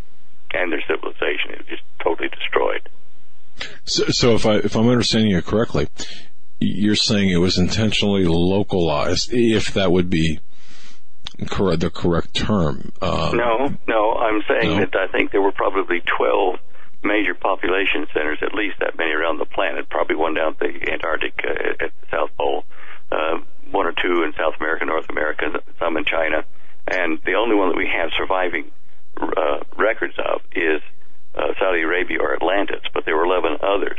So the global flood was not just a rising of water, it was rushing torrents, like huge tidal waves from the impact of that asteroid, and it swept around the planet several times and hit, I think, all of these major centers of the 12 places where they tried to develop these hybrid civilizations. Okay, yeah. And but there were pieces of them left here and there, or survivors, and God mopped them up various ways, using Joshua in the case of the Middle East. But we do know that giant beings live there. They're in the biblical record, and there are evidences under the magma or the lava that cooled off in the Golan Heights, which was right close to where Og, the king of Bashan, lived before all the volcanoes erupted and covered up. We're pretty sure that was giants there, the main surviving group. And up on the Golan Heights, there is a giant circle, of stone, not as big as Stonehenge, but it certainly is attributed to the ancient giants having made that symbol there in the rocks on the Golan Heights. So there are just a lot of things that I don't probably have the time to go through here that I did do in the Atlantis video on my YouTube channel. It gives you a lot more information and maps and showing names of places and where one or two of the sons of Poseidon of Atlantis had their kingdom, and it even bears their name today. So that kind of stuff tells me that there were survivors. The Bible says there were giants, and this is why the rabbis have had so much trouble, because if you read the scripture in one way, it says the flood killed all life, but it didn't, and that's what bugged them. They couldn't figure out why some could have survived to be the giants, to be, Goliath, and to be Og. And there are records of giants in other countries as well. So this is why I believe it's that one word, Eretz, whether it was a local meaning or dirt meaning or planetary meaning or all of the water, all of the land that's above water on the whole planet. Anyway, I'm not pedantic about it. I don't want anybody to get upset, but I'm trying to be rationalizing evidence with the biblical statement so that both are correct, if that makes sense. Okay. Yeah. Stan, we got about 10 minutes left. Where do you want to go from here? I just saw also, I don't know if you've been seeing the reports of the meteorites over the Midwest from yesterday and today. There was a meteorite that went through the Midwest that messed with communications and video cameras. And today there's reports of a very big meteor shaking houses that went by Detroit, causing a lot of panic in Detroit just a few hours ago. I hadn't heard that yet. Yeah, any reason for the increase? Fast-moving objects, they do produce an ionized plasma cloud around them. If they're big enough not to be vaporized, immediately, they will broadcast a lot of white noise, if you wish, in the electromagnetic spectrum, which can interfere with, electronic transmissions and cameras and radios and stuff like that. But where are these coming from? I don't know. In fact, slide 55 may have some, or 56 may have some, 55 may have something to do with it. China has been reported in the news trying to devise a laser system they'll put in orbit, and they're having trouble figuring out what a safe orbit for it will be, to laser and destroy a number of pieces of debris that they have tracked in orbit around the planet from various space missions and missiles that failed and satellites that broke up. 500,000 1,000 pieces they've tracked so far at NORAD surround the planet. And the picture makes it look like they're all close together, but they're not when you get down to it. And the problem is that with the Chinese system is that they don't know that they can park their laser in an orbit that won't be hit by some of this debris. And you think, oh well, there's junk out there, big deal. But that junk is in orbit and it's moving at speeds up to 17,000 miles an hour.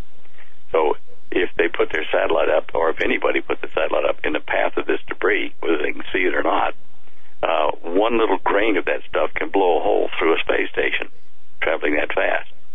I've seen some of the test results with a grain of sand that they've shot into a solid aluminum block at that speed. And it does make a tunnel, a big tunnel in that block of aluminum.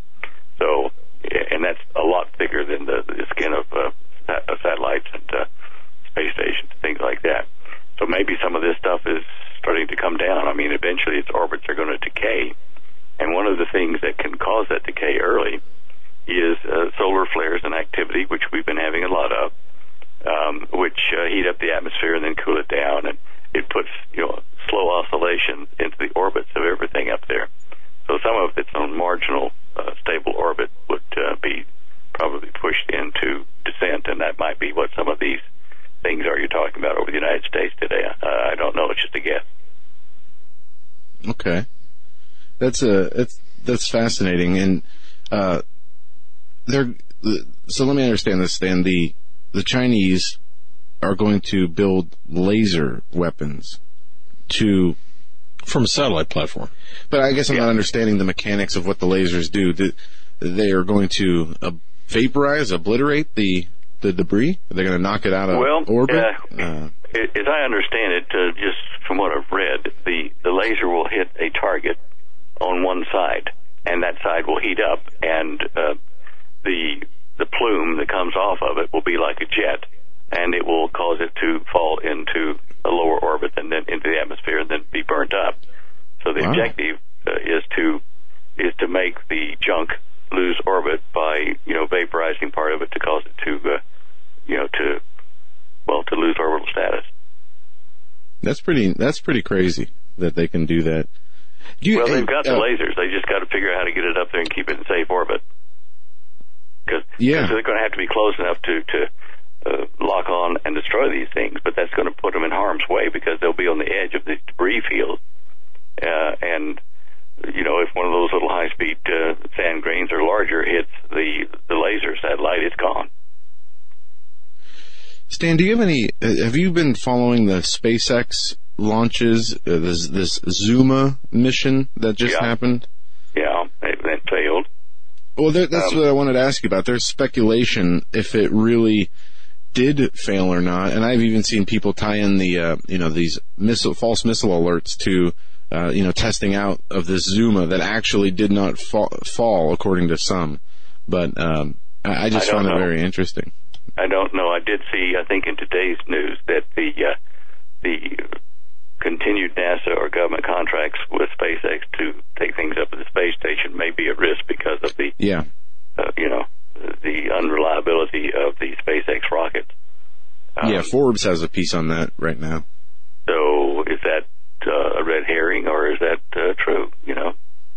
Is it meant to take pressure off of the Zuma mystery, or not? Yeah, I don't know. No, I don't know. I just wanted to know if you had any special insight or idea of what really happened with that. And the reason I say that it might not have failed, or people don't think it failed, is because apparently when it was launched, it reached the orbit and orbited the Earth one time, and apparently that means it would have reached its objective, and it wouldn't have come back down to fail if it reached its orbit and did orbit the Earth one time. But who knows? Yeah, was it a casing that orbited one time and came down and left its package up there, or what? You don't know. Yeah. Okay. Well, look, nowadays we're shielded from so much stuff and fed so much BS. It's hard to know truth from lie. I hate to be like a conspiracy guy all the time and say, oh yeah, well, they're not telling us everything, but it's kind of their fault that they've lied in the past when it's been proved to government on issues. So lies lied to me once, lied to me twice. Well, Yeah. I don't know. Well, we've had a year. We've had a year of damaging weather, and people try to blame this on global, in quotes, warming, when we've got freezing temperatures and 40-degree below zero temperatures in various places in Russia. That doesn't sound too warm to me. We've had $306 billion worth of damage this year, from majority of it, about $265 billion of it being from hurricane. And we're well aware of, what happened in Houston and Florida and in the Caribbean there. But and then we had wildfires and stuff, and then mudslides after that. In my opinion, America's being judged right now. It's starting. Well, many people believe that, and especially with California, with all the things that we've been seeing in California, from the fires to the mudslides. Now it's come out that California has the most poverty, is the poorest state, or has the poorest population in their state. And then you see this flu outbreak where they're setting up out in the streets, because there's not enough room in the hospitals. And we had John Rappaport of No More Fake News on yesterday, and he talked about only 16% of last year's tests that were sent to the CDC with people who said they had the flu came back as testing positive for the flu. And I know a number of things that can cause that, but he thinks there's something else going on, that it's just a push to sell flu shots, and that this is something different. This flu year, what we're seeing is something different. And some of the numbers, I read a number today out of Texas where they said 1,155 people had died from the flu or pneumonia-related deaths this season, and that just seems like such a high number to me, almost a pandemic-level number. They're saying it's to that level. In my case, this year, because I'm getting older a bit, and they were talking about this terrible flu strains coming, 10 of them, that, Holly and I took the flu shot. And although I got pneumonia, and I'm still pretty sore in the chest after it's been gotten rid of, I'm thinking that perhaps I could have been a lot worse and died if I hadn't had the shot to give me some immunity to the flu strain that led to the pneumonia. And the other thing is this terrible pneumonia is an Australian strain. And of course, living there 30 years, and I did catch one flu down there that was really, really hostile and survived when I was younger. That may have given me an immunity to that, but I'm very grateful that it was that way, because so many people in my age group that have caught it have died. But anyway, you've got to be very careful. I mean, we all have to be careful, and I'm amazed at the statistics that how this affects young people, vibrant people, 20s and 30s, young healthy people. You got to wonder if it's something that's weaponized over an existing flu strain. There are so many ways that evil can hurt the whole planet, genetic modification of these diseases, and, food and water supplies, polluting those somehow, weather warfare. I said to Holly this morning, I said, we got to get off of this planet. It's ruined. Beam me up. I'm ready. I feel like praying. I hope to see you next week. Well, thank you. We had a great conversation. This was a fun hour of just conversation. Well, we talk about things that are on people's minds. You get letters or email, and so do I, and it tells us what they're worried about. And occasionally we get some behind-the-scenes information, and it helps us to put reason to what we see in the news. I was really encouraged, though, to hear about people actually kneeling in the streets and praying over in Hawaii when that missile alert went out. That was just, really a good sign that deep down they had that allegiance to God, and they turned back to it in the time of crisis. Now we need to carry that through in the time of non-crisis. Make that a regular routine or a routine. Don't forget to go to myempshield.com and use promo code Hagmann. There's a link on our website, hagmannreport.com. Takes you right there. You can go to get right there. Absolutely. Stan, thank you so much for the time. We look forward to having you back on next week. Get some rest. Lord willing, that'll happen. All right. Bye-bye. All right. that'll do it for us tonight. Tomorrow, 9 to 10 a.m., the Doug Hagmann Radio Show. 2 to 3, the Hagmann Daily Show, and Hagmann Report here at 7 o'clock. Today on the Hagmann Daily Show, we had to publish it on Blog Talk an hour late because Blog Talk wasn't working, but it is there if you were looking for it earlier. That'll do it for us tonight. We'll be back tomorrow.